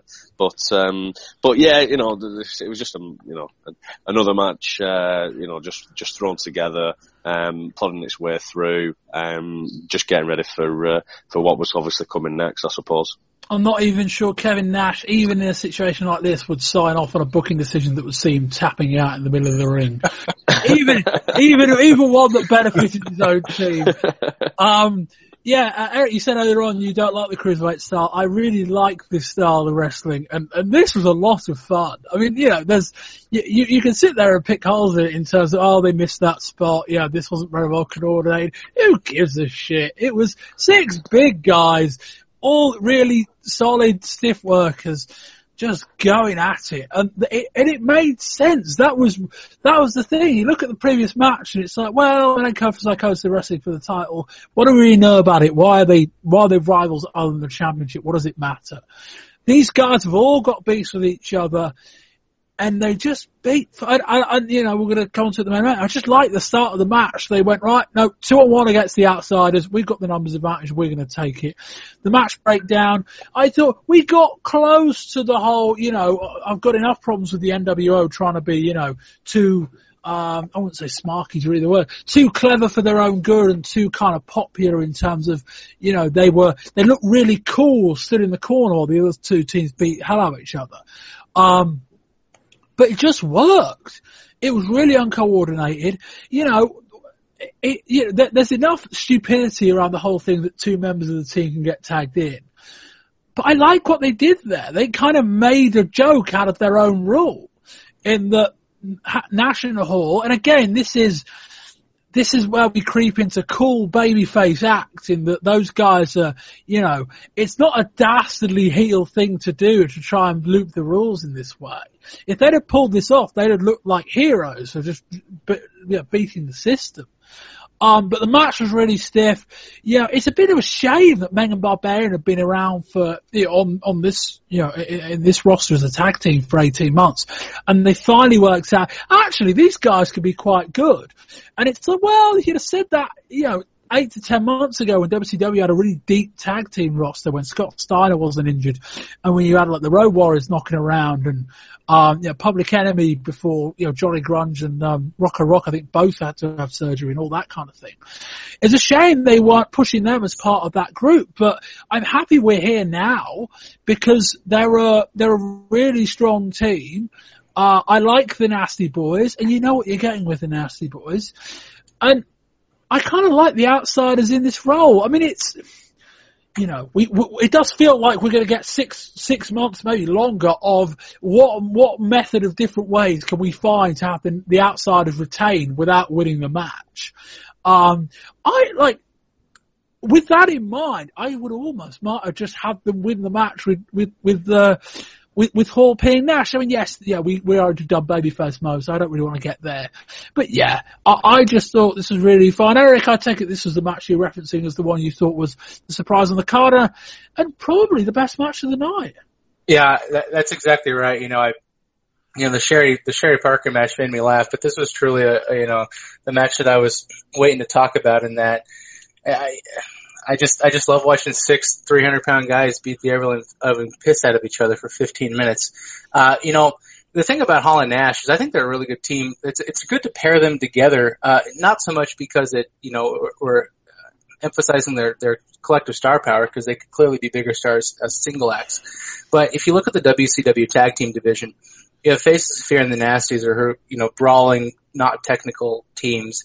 Then you have the Heat, which are, a little bit more of a traditional wrestling tag team. And then you have the Steiner brothers, who are probably the most talented tag team on the roster. And the outsiders could probably have good matches with all of them if you look at Hall and Nash's skills. And so, yeah, I think this bodes well. I think the tag team division's in pretty good shape. And it was good to see that, the Nasties took the pin, so maybe we can get some more Fear versus outsiders down the road. And this sets up nicely to move the Heat and the Steiners whenever Scott is healthy into that role. Wayne, is it fair to say this is probably a less than ideal use of Nash and Hall? I know I'm kind of contradicting what Eric said slightly, but more in the sense that it feels like they're a tag team because there's no good singles opponents for them. That and the fact that they're probably having to take a bit of a backseat to Hogan. That too, and that's kind of bubbling under in terms of the news and stuff. In terms of there's some, I think we mentioned that last month. In terms of there's some stuff going on there as well. But yeah, there's WCW's tag team division once everyone's back and fit is pretty strong. But yeah, I think it says a lot that we're not kind of pointing out the issues of tying up two of their biggest acts in the tag team division, because as good as they would be as singles acts, they've kind of got nobody to face, which is a bit of a problem, but that's just something different. Anyway, here we go. We're set for the main event. 3 rings, 3 different commentary pairings. Lee Marshall and Larry Zbyszko in ring 3, Dusty and Mike Tenay in ring 1, and Schiavone and Heenan on number 2. Here we go. It's Anderson, Marcus Bagwell, The Barbarian, Chris Benoit, Big Brother Rogers, Jack Boot, Bunkhouse Buck, Steve Clope, Disco Inferno, Jim Duggan, Bobby Eaton, Mike Enos, Galaxy, Joe Gomez, Jimmy Del Rey as Jimmy Graffiti, The Giant, Johnny Grunge, Juventud Guerrero, Eddie Guerrero, Scott Hall, Prince Iukea, Ice Train, Mr. JL, Jeff Jarrett, Chris Jericho, Kenny Chaos, Conan, Lex Luger, Dean Malenko, Steve McMichael, Meng, Rey Mysterio Jr., Hugh Morris, Kevin Nash, Scott Norton, Carl Ulay, Diamond Dallas Page, La Parker, Sergeant Craig Pittman, Jim Powers, Robbie Rage, Stevie Ray, Lord Steven Regal, The Renegade, Scotty Riggs, Roebuck, Jacques Rougeau, Tony Rumble, Mark Starr, Rick Steiner, Ron Studd, The Taskmaster, 6, Booker T, Squire Dave Taylor, Ultimo Dragon, Villano 4, Mike Wall Street, Pez Watley, Alex Wright in a 3 rings, 60-man over-the-top battle royal, with the winner getting a shot at the WCW World Title. Now, they were going to have Sting in this match, and they decided against it. And apparently, the other thing they changed was they weren't going to have the NWO members in the match, and then they decided against that as well. They put them in. More on that at the end. Now, this was about a 28. So, Eric, do you remember how long the match was? Did you have that down? Have you got that with you? Yeah, I got it at 28-21. Okay, 28 minutes long, and about 90 seconds into the match, they went to that fucking split screen. And so, I mean, even if it was one screen, you wouldn't be able to see anything anyway. It's a battle royal. But they go to split screen and like, well, I can't see anything on screen number 1. And I can't see anything on screen number 2. Oh yeah, and I can't see anything on screen number 3 either. So you have to accept my apologies for these notes. They are a bit bits and pieces. I'm picking up what I can. Anyway, before the thing even starts, we get a brawl between Benoit and Sullivan. That quickly breaks down to a brawl between the Dungeon of Doom and the Horsemen that are there on the floor. Bubba and Benoit are brawling in the crowd. A Taskmaster throws him down the stairs. The NWO, all 4 of them, seem to be camped out in the middle ring, minding their own business. You'd think that 6 months of them terrorising the roster people might make them a target. Alas not. Lee Marshall apparently took a bump in the melee between the Dungeon of Doom and the Horsemen brawl. Things are happening, but it's impossible to tell what. Mike Tenay chimes up to tell us Pez Watley has just been eliminated. Thanks, Mike. The NWO are still walking around, untouched. Big Ron Studd is being ganged up upon. Nash, Jack Nice, Disco Inferno. Ultimate Dragon does a handstand on the top turnbuckle. Don't really know why. Ron Studd is buried under a pile of bodies. Eddie Guerrero eliminates himself, going for a slingshot crossbody over the top onto Regal. Bagwell and Riggs are having a pushing contest on the outside. We consolidate 3 rings into 1 ring, I think. Might be 3 into 2, difficult to tell. Despite everyone involved, the NWO still are at a disadvantage. Despite everyone in 1 ring, we've still got a 3-way split screen. Luger goes after the Giant, which briefly pops the crowd. The numbers start to fall, and we're down to 13. Fucking finally. With about 10 to go, it's finally got to NWO versus WCW. Well, it did. Giant picks up Mysterio with 1 hand and presses him over the top onto Eddie Guerrero on the floor. Jarrett goes, and we're down to Luger 6, Nash, Hall, Page, Regal, and Giant. Regal eliminates Page. It's Regal and Luger versus the NWO. Now it's Luger versus the NWO. Luger unloads on them. He runs into the Giant. Giant goes to a crossbody but gets caught on the top rope. The crowd come unglued as Luger briefly racks the Giant. He gets cut off, but as Hall goes to the Razor's Edge, Luger backdrops into the floor. Luger presses 6 over the top. We're down to 3. He racks Kevin Nash, but Giant walks up to him and dumps Luger and Nash over the top. And Giant wins for a future shot at Hulk Hogan. Wayne. How long have we got? As long as you need. As long as you need. Oh, this was horrible.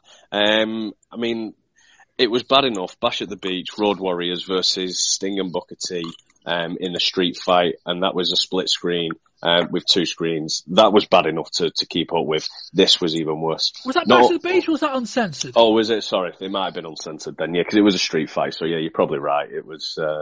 Yeah, you're right. But it was hard enough to keep track of what was going on the 3 screens. They were that small, we couldn't really see what was happening. Then you've got the commentators, 3 teams of commentators who are distracting, saying, "Oh, this is what's happening here," and then I'm trying to focus on what they're talking about. It was everything on the production side just does not work at all. It was also annoying that they didn't list all the guys before they came out. I know that they had them on the screen at the background, but, tell me who's coming, tell me who's going to be in there. That was wait, there's only 5 people in this match that matters. Well, 4 of them in the NWO. Yeah, true, but okay, maybe I'm being maybe I'm being more negative than what I should be on that particular thing, but, if the match was good and the production was good, I probably wouldn't pick up on that. But, the fact that I'm just being negative about everything, I'm just picking at things now. But, the fact that they'd all gone into one ring, but yet we were still on 3 screens, that was annoying. The fact that we've got 56 or 55 guys not targeting the NWO just did not make sense at all. And then we had that one spot where it literally just went to the one screen, and we had the WCW guys lining up against the NWO guys, and the crowd was getting hot for it. I thought, here we go, yeah, I'm buying into this now. And then the WCW guys turned on each other, and then the NWO guys just took a step back, and it was like, it was just a bit of, for the fact that I was built up, it was like a bit of a damp squib at the end. But, Giant winning, that's quite interesting, see where we're going. But yeah, I mean, it was just a cluster. It was just disastrous. And, apart from that one square up, nothing was good about it. We got down to WCW versus the NWO, and WCW turned on each other. That's so good. Oh, Eric, I'm lining this up, but say your piece. It's going to be hard to top that. I have a similar laundry list, but I'll keep it straight and narrow here. Luger has to win, and he doesn't. Why not Page and Luger, and maybe even Regal versus the NWO at the end? Page. We talked about how they're kind of seem to be positioning Page to be a credible challenger to all this nonsense. And yet he kind of went out unceremoniously. I know you want to put the shine on Luger, but why not? Why not give a little bit to Page? And then the Giant winning, just kind of a wet fart ending that killed the crowd. And now that we know that it's going to be Piper versus Hogan at Starrcade, and the Giant wins this match, which is for a title shot, it became very apparent early on that this match was meaningless. And so not only do we have a match that's impossible to follow, but we have a match that's ultimately meaningless in the scheme of things. And then, yeah, as Wayne pointed out, WCW fighting each other, nothing in this match made sense. It couldn't be followed, and the wrong guy won. If this match could have meant anything, and it didn't. I mean, a year ago, they debuted this show, and in much the same way, we had the 60-man Battle Royal, 3 rings, 3-way split screen, and we all quite rightly went, this is shit. That didn't work. And to an extent, as bad as idea as it was, because they'd done it before and it, whatever, to an extent you'd go, okay, it didn't work. Like, I'll forgive you, just learn your lesson for next time. 12 months roll around, they haven't learned their lesson. Right. So we got the same problems we had last year with the three-way split screen, and you can't follow anything, and the whole thing is a bit of a disaster and all of that. But I can ignore that in the grander scheme of the bigger problems of this match, right? About 6 months ago, a group formed called the New World Order, headed by Hulk Hogan, flanked by Scott Hall and Kevin Nash, and ever increasing size of support roles. In the 6 months that have followed, the group headlined by Hulk Hogan, Kevin Nash and Scott Hall have largely given reason to the entire WCW roster not to like them. Segments like when Kevin Nash and Scott Hall beat up about 6 men while WCW was being filmed at Disney Studios. Segments like, the night after this show where they ran out and cost the Harlem Heat a tag match or something like that. And all of the other segments in between there where the NWO have come out and either used the numbers advantage or not used the numbers advantage, as was the case where the Giant ran out to save the NWO from a 3-on-8 beatdown that the NWO were winning back in September. But long story short, basically every single member of the WCW roster has a reason to have a gripe with the NWO. And every single member of the NWO roster has a reason to probably want to attack them. And a lot of the time they can't, for reasons that never really make sense, because the rest of them are all backstage. But apparently when the NWO are out, then nobody is able to run out. Okay, so you get segments on Nitro where the NWO are outnumbering people 5, 6, 7 on 1, 2 or whatever, and they beat fuck out of them. And you can kind of live with it. It's a TV angle. If we spent time splitting hairs on that, we'd be here for 10 hours a show. We get to this show, we get to this match, and they put the NWO in the match. And there's 4 of them. There's 6. There's Kevin Nash, there's Giant, and there's Scott Hall. There are 56 men in this match that are not members of the NWO. 55 if you want to count Darren Dallas Page, who's kind of half and half. Do you not think, because it's not like all bets were off. This whole thing started with the Dungeon of Doom, the 4 Horsemen, having a fight, because they're feuding, because that makes sense. But then the NWO get in the middle ring. And, it might not have been, we talk about the NWO getting over as babyfaces. It might not have been the best move to have 56 guys gang up on 4 people, but it would have at least made some sense. But it wouldn't even have to have been 56. 10, 15 would have done. I'm not even saying you had to eliminate them or beat fuck out of them or whatever. Just have them, the match starts and they all surround the NWO and the NWO go, I'm not having this, and they walk off, right? And the critical thing to where this would have worked was, as we'll see at the end, the one thing they get some credit for was how this match ended, or nearly get credit for. But you could have had it done where they'd have just attacked, they'd have just stood there and NWO gone, no, the numbers game is against us here and it's going to be against us. We're going to bugger off. And then they'd have bugger off. And then you could have done the match exactly as you wanted it. And then you could have got down to 1, 2, 3 or 4, whatever. And providing the NWO hadn't climbed over the top rope when they left, they could have said, we're still in the match, and it would have worked. Instead, the match goes on for half an hour. And nobody gives a fuck. And nobody's pointing out that, the NWO are just minding their own business in the middle of the ring. And none of the announcers are going, hang on a minute, why aren't these guys getting beaten up? Nobody's pointing this out.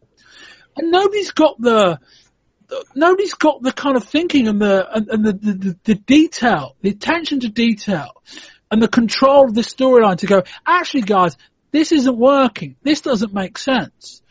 And it's weird because, people, I keep reading how good this angle is for business and how good, this angle has been compared to the WWF. Imagine how good this angle would be if it was booked well. Imagine how good it'd be if it was actually booked with an attention to detail that it probably deserved given the magnitude of what's going on. And instead we just get this baffling match where 55 guys beat fuck out of each other, but not out of the 4 guys that it would actually make sense for at least some of them to gang up on. At least 15 of them, right? So we get this match, and we get down to 5-on-5, or close enough, 4-on-4, something like that. It might be 4. I think we got down to 10, and it was like, well, Page is in there, and he's being courted by them, and it kind of makes sense. And I'm like, okay, all right, I'll forgive it, right? It didn't really make sense, but we're now down to an even numbers game. We don't want to do 55-on-4 because the NWO might end up as babyfaces. Not that they're doing a particularly good job elsewhere controlling that, but that would have made sense. So we get down to 5-on-5 or whatever, even numbers game. And WCW start beating each other up. You're like, what the fuck is going on? AWO just stood there. And it's like coolest guys in the room just stand there and let everyone beat shit out of each other. And then we get down to Luger onto the NWO. And you're like, bloody hell. We had 60 men in this match. 55 of them all had a reason to hate the NWO. But shock horror, the 4 NWO guys are still in the match. But I'm like, okay. Because it's like, there's one saving grace in this match. Or there would have been. And the one saving grace would have been, fuck all the logic. At least if we'd have got Lex Luger over, it would have been worth it. So we get down to 1-on-4. And Luger rallies. And the crowd go with him. Because they sat through 30 minutes of nothing. And in some ways, they sat through 2 hours, 40 minutes of nothing, if you want to count this show. And they're like, there's a star here. And you're like, shit, Lex Luger's been wrestling for 10 years for this moment. And it's like, okay, pull the trigger. And Lex Luger racks the Giant, and the place explodes. And you're like, go on, Lex. I'm rooting for Lex Luger. I never thought I'd do that. You're like, this makes no sense. But if Lex Luger wins this match, the whole thing is a write-off. The whole thing works. And then Lex Luger gets down to, he eliminates Six, he eliminates Hall, and you're like, go on, Lex, finish the job off. And then Giant eliminates him out. And you're just like, what the fuck's the point? Like, it just... Eric, help me out.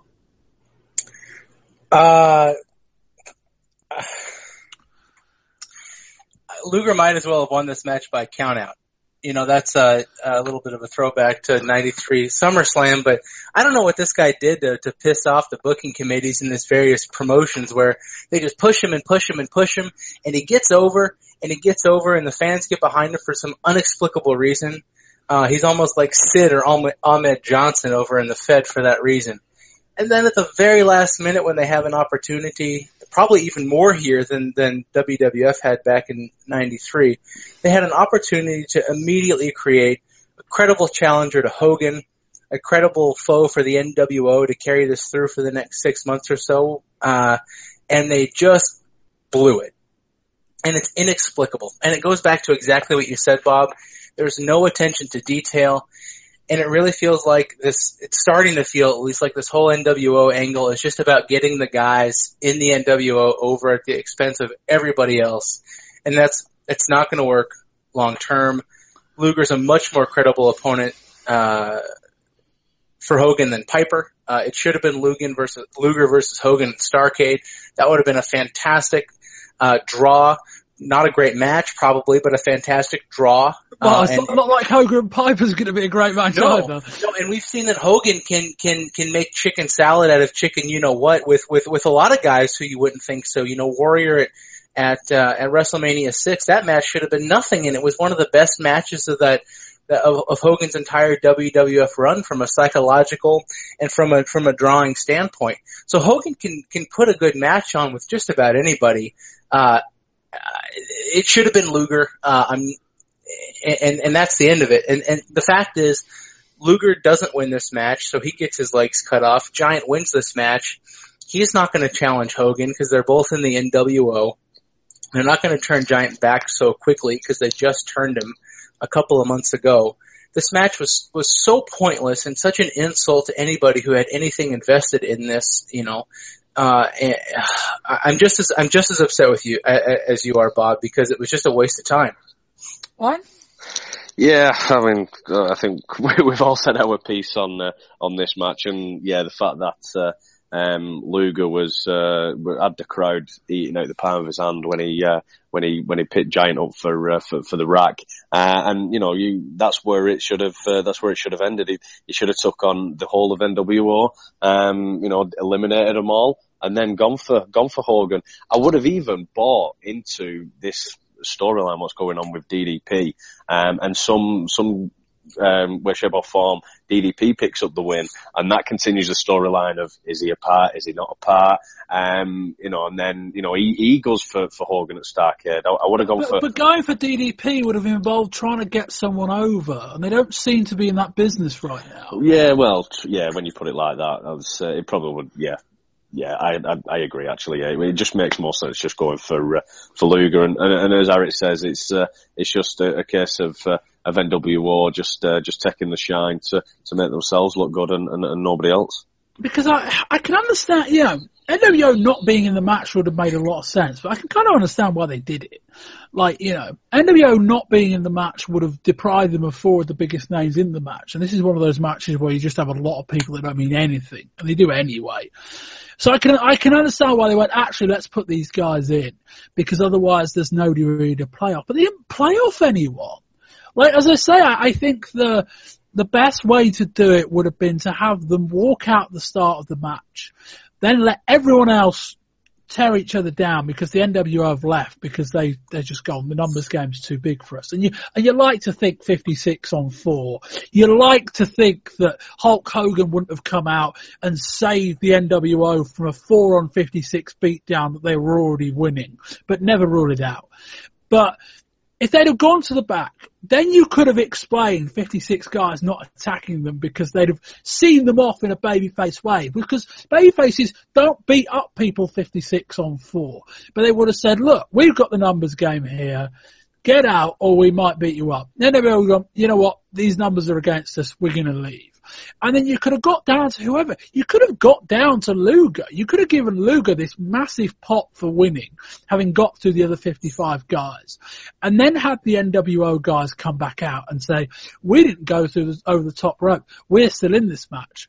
And then you've got Luger trying to fight off 4 guys. And then he could have fought them off. How big is Lex Luger if that happens?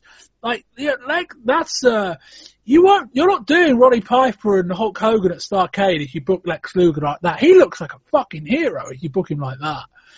And instead we just got what we got, and it's just like, you just get someone, I'll do it, get someone on the WCW creative team, booking committee, just to sit there and his sole purpose is to basically fact check the NWO angle and logic check it and go, this is what we've got booked out.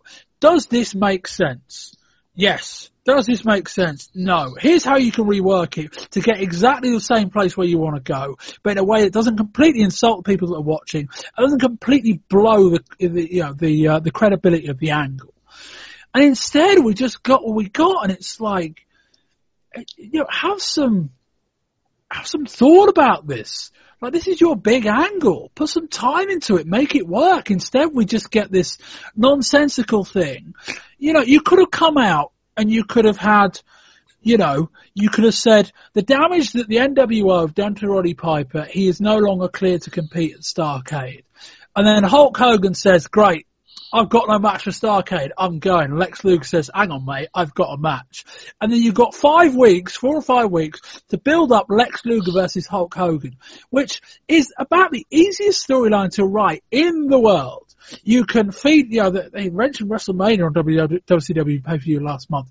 You can mention Luger was primed to be the next Hogan and how that didn't work, and you can spin it in a way that says that Luger wasn't given the same set of opportunities. You can write all of this different stuff surrounding how people thought Luger was the next Hogan, but he's not the next Hogan, he's better than that. And you can have this blockbuster main event. The match probably wouldn't be that good, but Hulk Hogan, we're not talking about work rate here when we're giving Hulk Hogan the belt. We're talking about drawing power. You have this big match with this really over babyface against this heel that people genuinely want to boo. And then book what you like at Starrcade, but it's just, I don't know, it's quite deflating. It's quite deflating to watch the other side and see WWF go with Sid because they've got something. Now, admittedly, WWF are in a position where they've got a lot less choice. They've got a champion that's not particularly over, etc., etc. But it's like, how was Giant a better option here? Unless they're going to turn Giant back, or turn him, because he never really turned babyface. He got close. Unless they're going to turn Giant into full-on babyface. But even then, I don't think that makes sense. I think now Giant's in the NWO. To take him out of there now would do damage to just about everybody. And that includes the NWO, that includes Giant, and it probably includes people like Luger and Page and people like that that are trying to climb as babyfaces. Now Giant's a heel, you've got to live with the consequences of the decision you made 2 months ago. Fine, deal with it. You want to turn Giant, turn him in the middle of next year. We've now got this match that may not even happen. And I think, Eric, you touched on it. That's probably the most galling thing of all about this, is that Giant holding the world title shot probably means there isn't going to be one.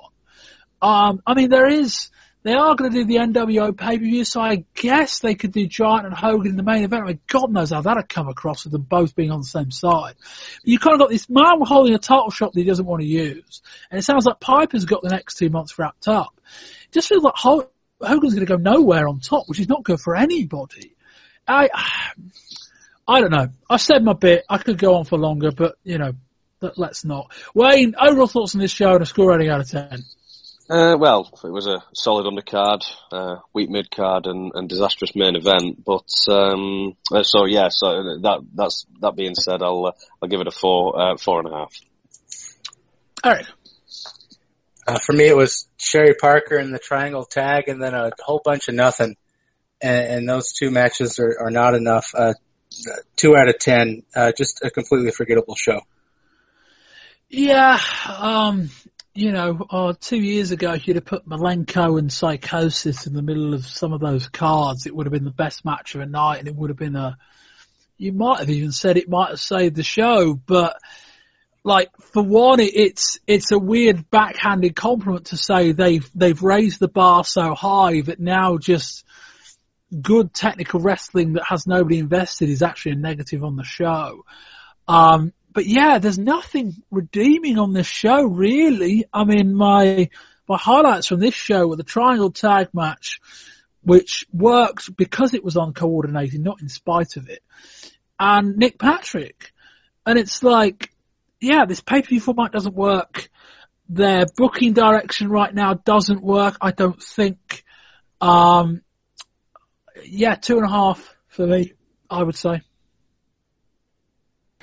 You want to know why the NWO wants Diamond Dallas Page finally in the NWO?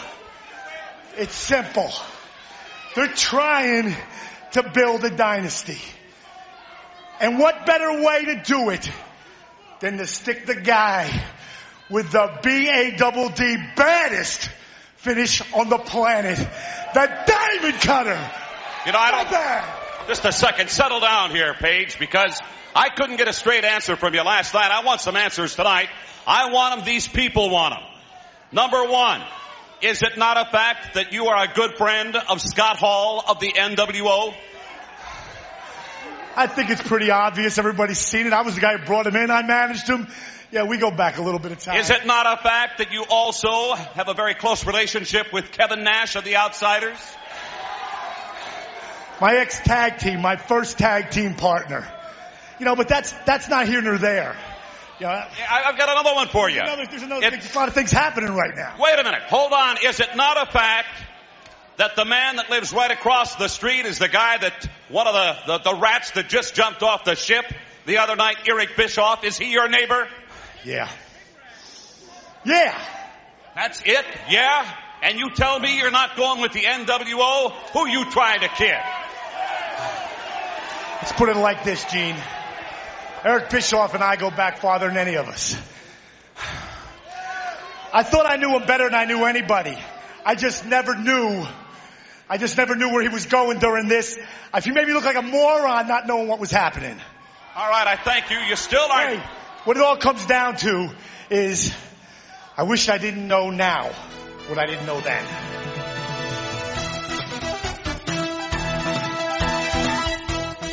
Tony and Larry start us off on November the 25th, confirming the signed contract for Piper versus Hogan, build the showing from Luger last night, and introduce the US title tournament.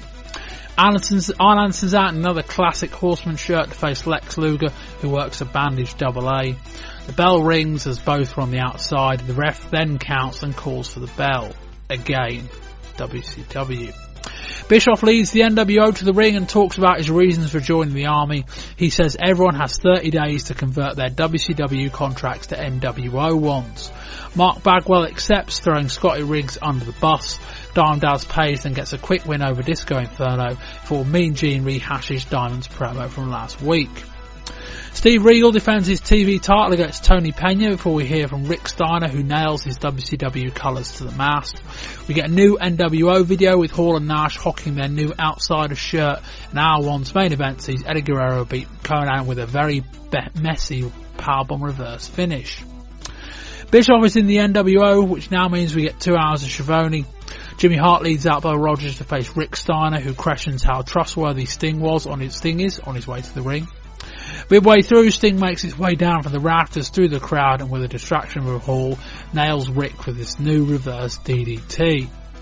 Mysterio Jr. and Psychosis get a watered down version of their ECW match with Ray winning. We then get probably Chris Benoit's best ever live promo with him and women dressed in civvies as they discuss Sullivan. We then get the entire 15-minute Piper Hogan segment from last week's show. Psychosis and Mysterio got 3, who are keeping score. Jarrett gets a very quick win over Alex Wright with a figure 4, given the assist from the bottom rope. He's now basically a heel again. In the main event, the Harlem Heat go up against Megan the Barbarian, but the NWO do a run-in. Bagwell now seems fully fledged. Giant chokeslams Booker, Meng, and they pose down to pelters of trash as we go off the air. Positive thing. I love that sign up there, NWO for life. I love you guys. You're it. You know, back in Baltimore in June, I got jackknifed through a stage by one of the most powerful men on the planet.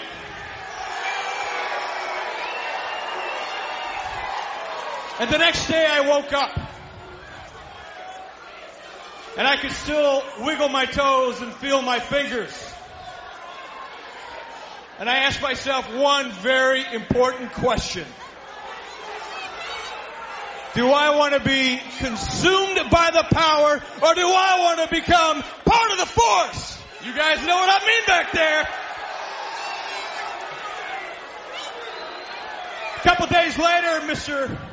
Hall, Mr. Nash, myself, we got together. We had a little summit. We did some talking, we did some thinking, we did some planning, and what we really did is we decided to consolidate power because, get this, not only am I the highest ranking executive in the NWO, I'm the highest ranking executive in WCW.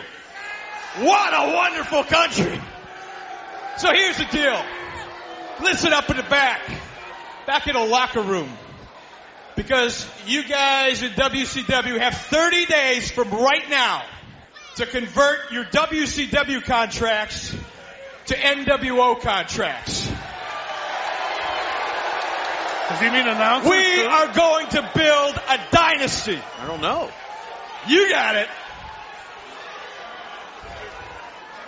That's the deal. 30 days from right now, because at 30 days and 1 minute, you're either with us or you're against us. And by the way, Mr. Piper, as the highest ranking executive in WCW, now that you've signed the match to meet Hogan at Starrcade in Nashville, here's the deal. Watch yourself real close. Because I can and I will fine you if you get out of hand. Is this too much or what? And one more discussion. Well, in fact, no, two more discussion points to finish off the show. Wayne, what the hell was that Roddy Piper music video on Nitro? Well, I don't know why they put. I mean, obviously they give reason to it, saying because they just got that one snippet of that advertisement of Roddy Piper versus Hogan, and saying that Roddy Piper's this is what he's been hanging on for, but it just doesn't make any sense to me putting that music video on. I mean, I got to see Roddy Piper, as I said to you off air, it's good to see that he's in shape. Whether he's in that shape now, 4 years down the line, remains to be seen. But yeah, just throwing it on there was a bit out of the blue and just doesn't make sense at all. The angle on Nitro, a bloke just walks up to the announce team. Obviously it's a storyline, but nobody stops him, and then just hands them an envelope. And nobody got, where was security? That doesn't make sense, but screw that. So he hands in the video and Schiavone says, we'll give it to the guys in the back, they'll have a look, and if it's worth showing, it's worth showing. I then question the logic that says the guys in the back watched that and went, yeah, this is better than a main event. We'll show this instead. And then, Eric, where the hell they got this video from, I've no idea. Because it's clearly not Piper now. His hair's too short. It's clearly from a few years ago, and I think he's in noticeably better shape a few years ago as well. But where they got this video from, I've got no idea. That video was the stuff fever dreams are made of, Bob.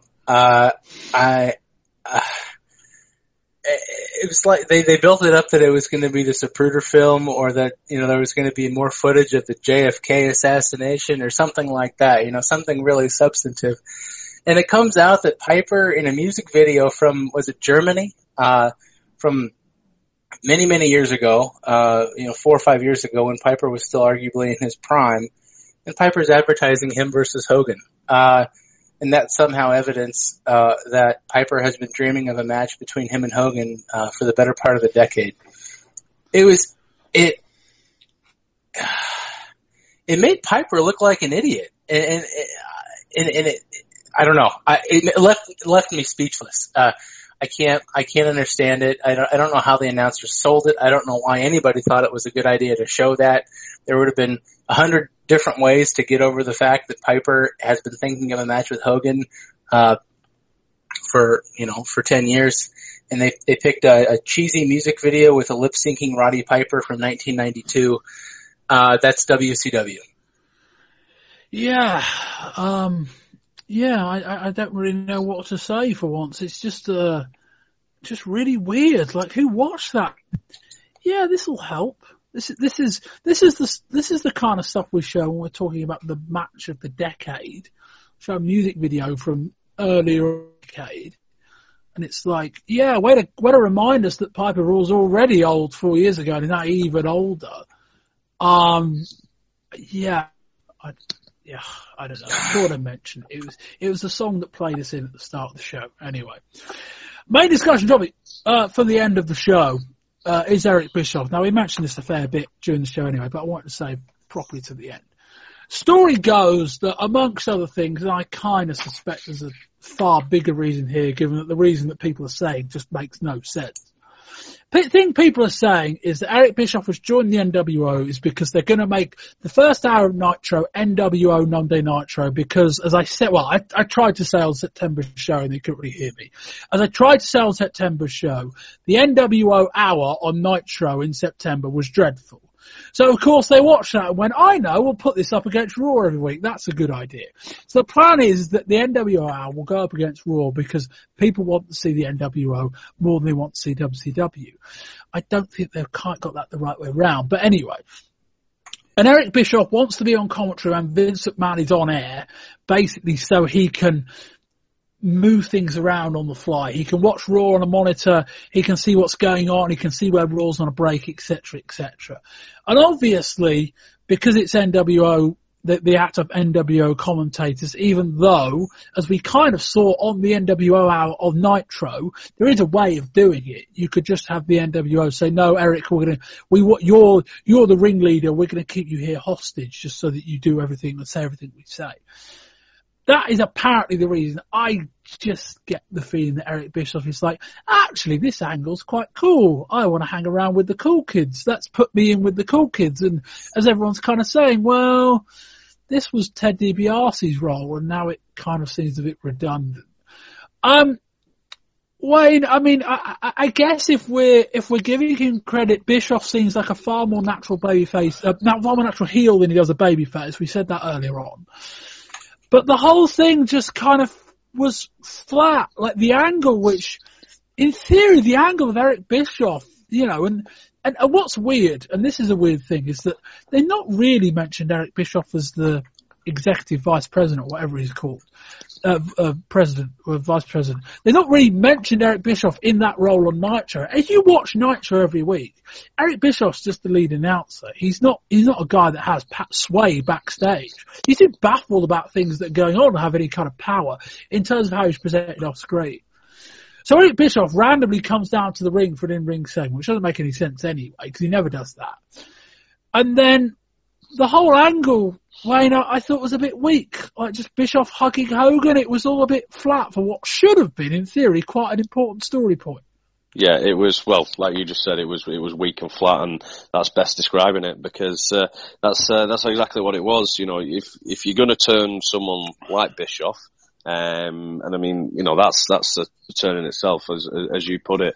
The guy's just a commentator, coming through the screen. And if you're going to do something like that, then it should be costing a match, should be, whether he cost Piper a match or something like that. I don't know. Does all this to get Piper to go against NWO. I don't know. Maybe I'm obviously trying to take over the booking when I should just leave it well alone, because no one can understand WCW NWO booking. But yeah, I mean, it just didn't make any sense. It come out of nowhere. We've not even been leading up to it. And then it happens where the NWO come in and he just just like you said, just hugs Hogan. It's just like, I was sat there watching it thinking, I was confused more than anything. And it's, it was like best described as you put it, flat and weak. Hey. This should have been a huge angle. And, of course it was obvious that WCW put no pre-planning, no foresight into this turn, and in a sense hot-shotted it. Putting a positive spin on this as it's challenging, but if we work under the assumption that since July, when he got powerbombed through the table by Nash, that Bischoff has been working with the NWO, it does kind of help to explain a lot of the questionable booking and the assignment of Nick Patrick and all these important NWO matches. And it now helps to explain why all the NWO guys might have been in the same ring during World War III. I like how that's the bit they've paid attention to. The bit that just about made sense anyway. The bit that, how do they keep getting in the building? Well, they are contracted wrestlers. Right. That bit made just about enough sense to me. They were signed and then they turned up and they're like, shit, well, it's too late now. Well, technically we can't actually stop them coming in unless we fire them. Right. I like how that was the attention to detail they planned. Carry on, Eric. Oh, there's attention to detail, and that's painting with broad brushes, obviously.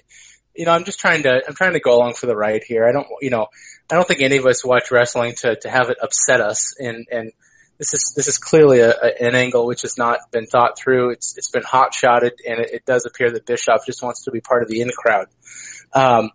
Looking at it positively, it could help to explain some of the history, but really, unless WCW, WCW, the group that's opposing the NWO, can do something to increase their stake in this role, it sure seems like Bischoff being in charge of the NWO is the ultimate trump card, and I don't know where WCW goes from here. This should have been a long-term build. It should have been a major reveal on a major show or a major Nitro, which was hyped over the course of weeks or months, and it just wasn't. And like everything else, it was like the giant turn. For example, it was done too quickly and without enough fanfare, and I think it'll hurt them in the long run because they're running out of tricks up their sleeve, I think. Yeah, funnily enough, like the idea of him being in the NWO long term, as in him joining them down the line, actually, I don't necessarily hate. He's quite a vanilla babyface announcer. And more the point that, as we say, as much as there is enough logic with regards to the NWO, how they get around, etc., having someone on the inside, whether they've referenced it or not, having someone on the inside that was helping them out, in terms of getting hold of microphones, getting security to, be able to set up merch stands and stuff like that. That kind of makes sense. I think it's just more that, one, the whole thing doesn't seem to have been very well thought out. And I said that about the NWO angle as a whole, as much as I said that about the Bischoff turn. And two, it should be a major plot point. And it should be a major plot point that you're not teasing, but like, and this is where I talk about attention to detail. Try and as best you can, lay the groundwork for it over the course of 2 or 3 months. In some way, shape or form. Try and lay the groundwork of, there's someone on the inside helping the NWO out. We don't know who it is, but we need to find it. And the classic thing of Bischoff could be the guy on screen who leads that quote-unquote charge to find the mole that's making all of this work. And because it all makes sense, because in the end, it turns out it was Bischoff. That would make so much more sense than this random thrown out there angle. I didn't necessarily hate the explanation on Nitro the night after. I got power bombed. I woke up in the morning. I felt like death, but I'm like, well, I'm not dead. And it's like, well, Bischoff, having been pushed around by these guys for 5 or 6 weeks, maybe thought, actually, maybe it's a better idea to be with these guys than to be against them. That kind of makes sense. I don't hate that logic, but it's like, this is a big angle. And one, yet again, I think it would have made more sense had they have established that Bischoff was on screen, that Bischoff was in this role that he's actually in backstage, and they haven't done a very good job of that. And it's all a bit kind of flat, and I just, it just doesn't really work. But as I say, I think that Bischoff seems like quite a natural heel, which is a good thing. And everything else just kind of fell into place, and it's just like, okay, now what? Like, now we've got, now Schiavone's going to be presenting our number 2, I think, something like that. I just got a funny feeling NWO is going to be a disaster. I mean, it comes back to everything I've said about this angle since, well, not day one, but since probably the end of August. The NWO works best when it's NWO constantly pushing the line of what they can get away with, but constantly being pushed back, because it's the NWO. And it's why the NWO works in a way as a small group. Because in a small group, it made sense that they could be this conniving group of guys. Now, we've got the problem with them as a small group getting over as babyfaces, but guess what? We've got a problem with them as a big group getting over as babyfaces, and that's another problem. But it worked best when it was a group of invading guys trying to see what they can get away with. How does that translate to an hour of NWO Monday Nitro? Because we saw that hour in September, and the match quality was awful. There was nothing on those matches. Ratings went down, I think. I have to go back and check my September notes. Ratings went down, I believe, and the whole thing wasn't very good. And we're talking about a pay-per-view for the NWO in January. And we've seen on WCW Saturday Night regarding having NWO referees and NWO matches. It's like, no, when the NWO are 100% of the whole, then what am I tuning in for? Because the NWO isn't inherently a great group. It's a great group because it's pushing up against WCW. When WCW aren't there, hope's lost at that point. There's nothing for me to be invested in. It's just drab. And that's why I feel like Bischoff turning now, I think, is a terrible idea. Maybe in 6 months' time, if you've got Lex Luger over as this mega babyface in this parallel universe, and you've got WCW working this angle where they're picking off the NWO and they're outsmarting them. Maybe at that point, then Bischoff is this big reveal as the guy that's been helping everyone out, and everyone loses a bit of hope. Because right now they've got no hope to lose. When Bischoff turned, it wasn't, oh my God, another big puzzle piece of the NWO. It was, just Bischoff wants to hang around with his friends and wants to be part of this cool angle. Wayne, any more thoughts or we finish up?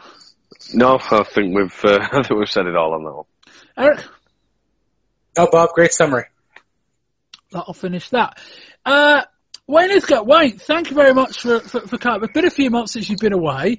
In many ways, not much has changed. In many ways, a lot has changed. You told me in about the last 2 weeks you've watched, I think, 3 months worth of Nitro and WCW pay-per-views. More power to you for going through that. Thank you. What do you think about that? That barrage of Nitro one after another. Like, I've enough trouble kind of watching it one by one. Yeah, I mean, don't get me wrong, it's all jumbled into together, but you could probably say that about the booking, in all honesty, because everything's just pretty much been the same. Swap Savage for Piper. What has been good is seeing the introductions of people like Chris Jericho, seeing Nick Patrick turn into the character he is at the moment. If we're to focus on the positives, but I was going in with. So the last show I did was obviously Bash at the Beach, which was the formation of the NWO. But I was going in for the next few months thinking, I'm going to be quite excited to see. And then I saw Virgil make an appearance and join the faction. And I thought, Virgil. Here we go. Oh man! I mean, Eric, this is meant to be a great story. We're in 2016 now. This is meant to be a great storyline, isn't it? Am I just looking at this too hard? Am I looking at this in the wrong set of eyes? Am I meant to be a child that's just getting swept away in all of this? Because it's too much of this stuff doesn't work. I mean, I know it ends up getting over if it's not already, but it's too much of this doesn't work right now. Well, fortunately, not much has changed, because when I was 8, 9, 10 years old watching this stuff, I thought, oh, this doesn't make sense. Why is this person doing that? And now, near 30-year-old me has the same feeling. So nothing much has changed. You guys know the story about why they brought in Virgil, right? I know. Just to call him Vincent. I was going to say, was that it? Well, what I've heard was that it was supposed to be Charles Wright, so Papa Shango come in to be the big heavy for the NWO.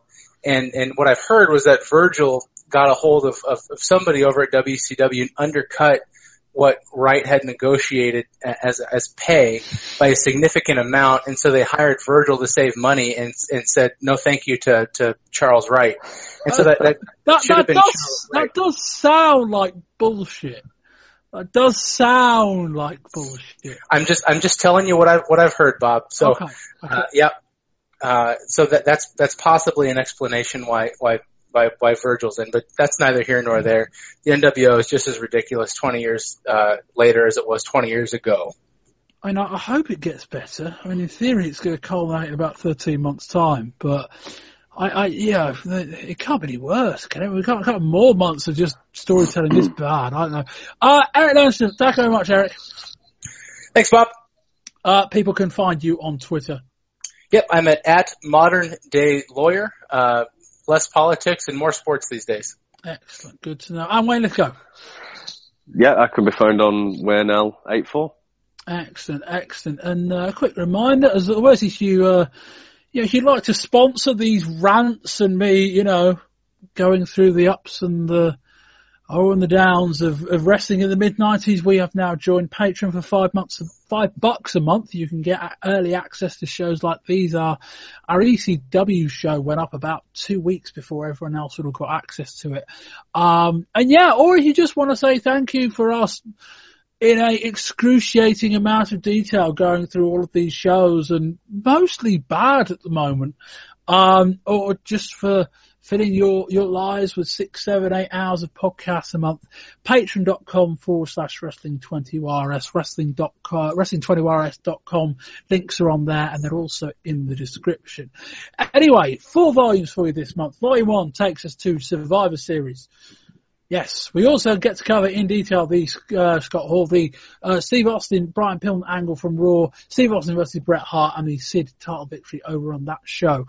Volume number 3, ECW, November to Remember. A lot of things to say about that show, including the formation of the BWO, which was significantly more entertaining than the NWO stuff I watched this month.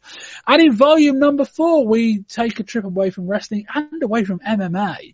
As I pretend to know what I'm on about when we're talking boxing, as November 1996 was the first Mike Tyson Evander Holyfield fight. I watched that earlier today, actually. Quite good. I went in kind of having read enough about it, or having read bits to think it wasn't a very good fight. But on the contrary, we'll discuss that in volume number 4. So if you'd like to hear us talk about boxing, and please do feedback on that kind of show. If it gets enough feedback, we might do some more. We're certainly lining up Tyson Holyfield too, anyway. But yeah, that'll do that. You can website wrestling20warehouse.com. We're on iTunes. Leave us a rating or review there. Subscribe. Everything's on the website. You know the drill these days. And yeah, I have been Bob Bamber. This has been Volume 2, the November 1996 edition of the Wrestling 20 Years Ago podcast. And until next time, goodbye.